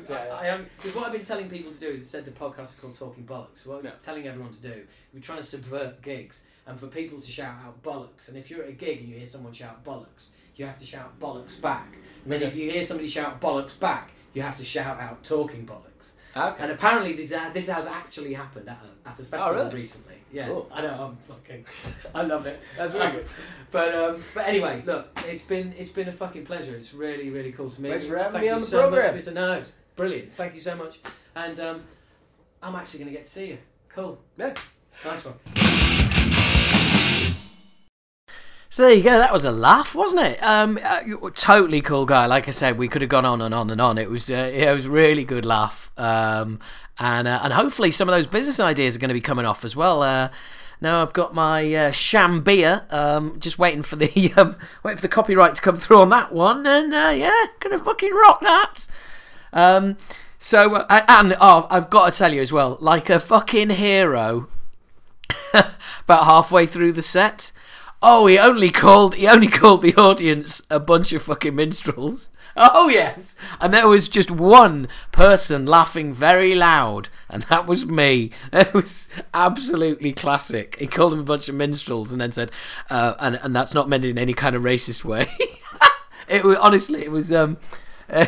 was most amusing and an awesome set. Absolutely fucking rocking. Very weird, actually. A first for me, seeing an entire band all wearing baseball caps for the entire set. There you go. That's it. There's nothing more to that. I've got no opinion. I've got nothing further to offer on that other than that was the state of affairs. So, we're coming to the end of the podcast. As usual, thank you everybody.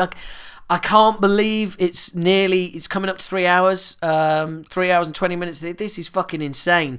If this is too long, let me know. If you want me to cut them, if you want them to be shorter, let me know. If it's too much, I don't know.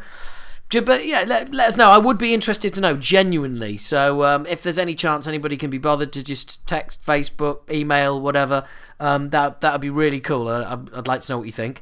I've gone for.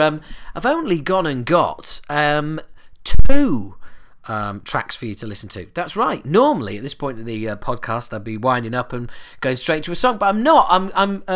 This is a UK band called Desolator, who I know, and I wanted to put a song on the podcast for them, and I need to check this out now. I'll tell you straight away, some of you are going to listen and go, oh, fucking hell, the production's terrible, right? This is what everything used to sound like back in the day. These guys have genuinely travel back in time when you listen to this. So those of you who are out there who used to tape trade back in the day, who used to what demos used to sound like, this is so old school. It is fucking incredible. It's unbelievable that it is so old school. It is so, if you like modern day productions and all that, you're gonna fucking hate this.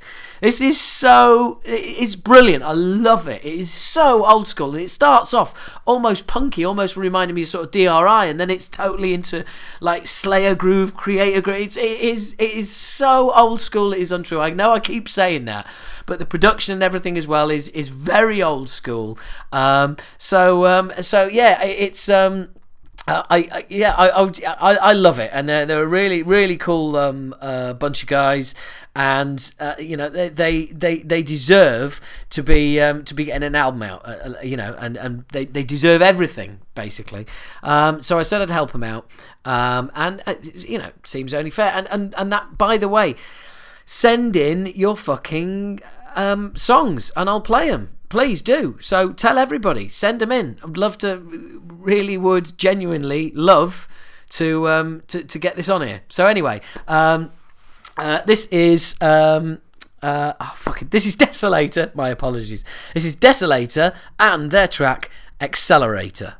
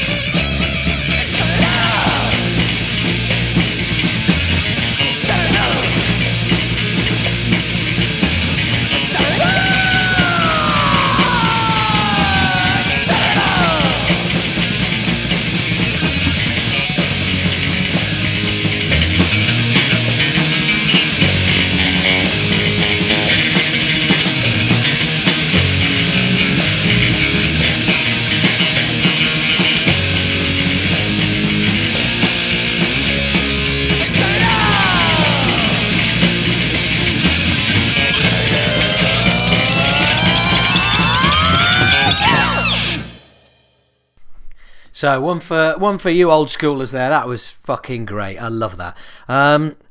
So, not a lot left to talk to you about. Nothing left to talk to you about, actually. Just other than to do my... Well, actually, one last thing, which is Facebook's algorithm has changed. If you like bands and you want to follow them, you are going to have to go to their page every day and check up on what's going on. Facebook is seriously restricting the amount of people that you can reach by whether you're a band, whether you're a comedian, whatever you are. So you might have liked their page, but that doesn't mean that you're going to see every status, and you may miss statuses that interest you. So basically, what I'm saying is, you have to like, you have to comment, you have to share, and you have to go on that page and check it out. Please do, because basically Facebook, they've joined the list, yeah, along with Apple. Along with Apple, the fucking cunts. It's just, it's a bait and switch. They're just fucking everybody. Said it'd be free, and they've done it for years for free, and now they're charging for it and fucking us all over. So it is fucking shit. It really is. Anyway, also Keith Platt, my comedy character, has a website at last. Or by the time you do this, I will have. You listen to this, I will have. It's keithplatt.co.uk. So go and visit me at keithplatt.co.uk. Send me a message. I'm getting shows up there bit by bit. I've only got my January shows up there for now, but I will be getting them up there. So you can come find me live, hunt me down, and buy me a beer. Thank you. Coming up next month, it's going to be Volbeat and someone else, another band or another musician. There is a specific band lined up, but as you know, I don't like to mention it because then I might have to go back on it if it doesn't come off. Volbeat on the show. Don't get excited. Worst interview I've done so far. And it's only 11 minutes. So next, no, I didn't get thrown out of there. Fuck off. Next month is definitely not going to be 3.5 hours, and it is coming up to 3.5 hours in fucking a very few seconds time. I can't believe it. So look, thank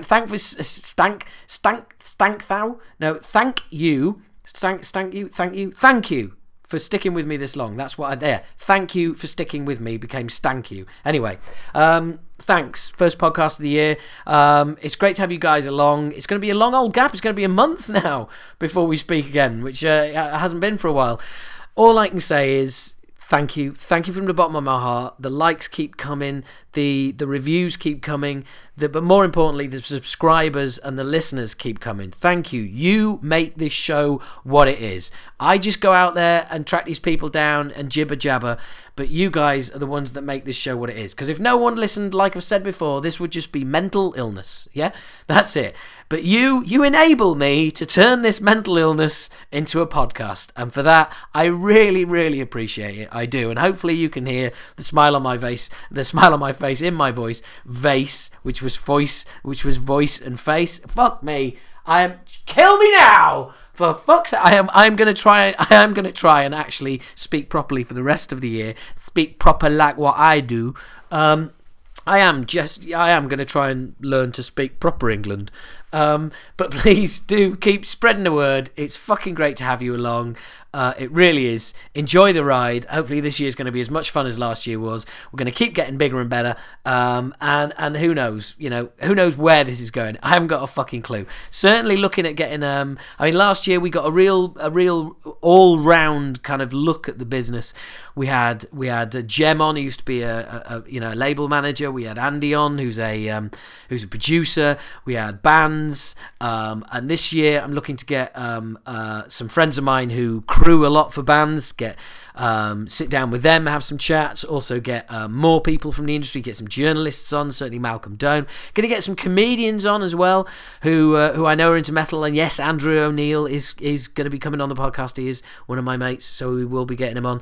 So and basically, all sorts. So if you've got any ideas of people to get on, if you've heard somebody's a metaler, and you think, oh, it might be cool to get them on. No, doesn't matter. If they as long as they're interesting.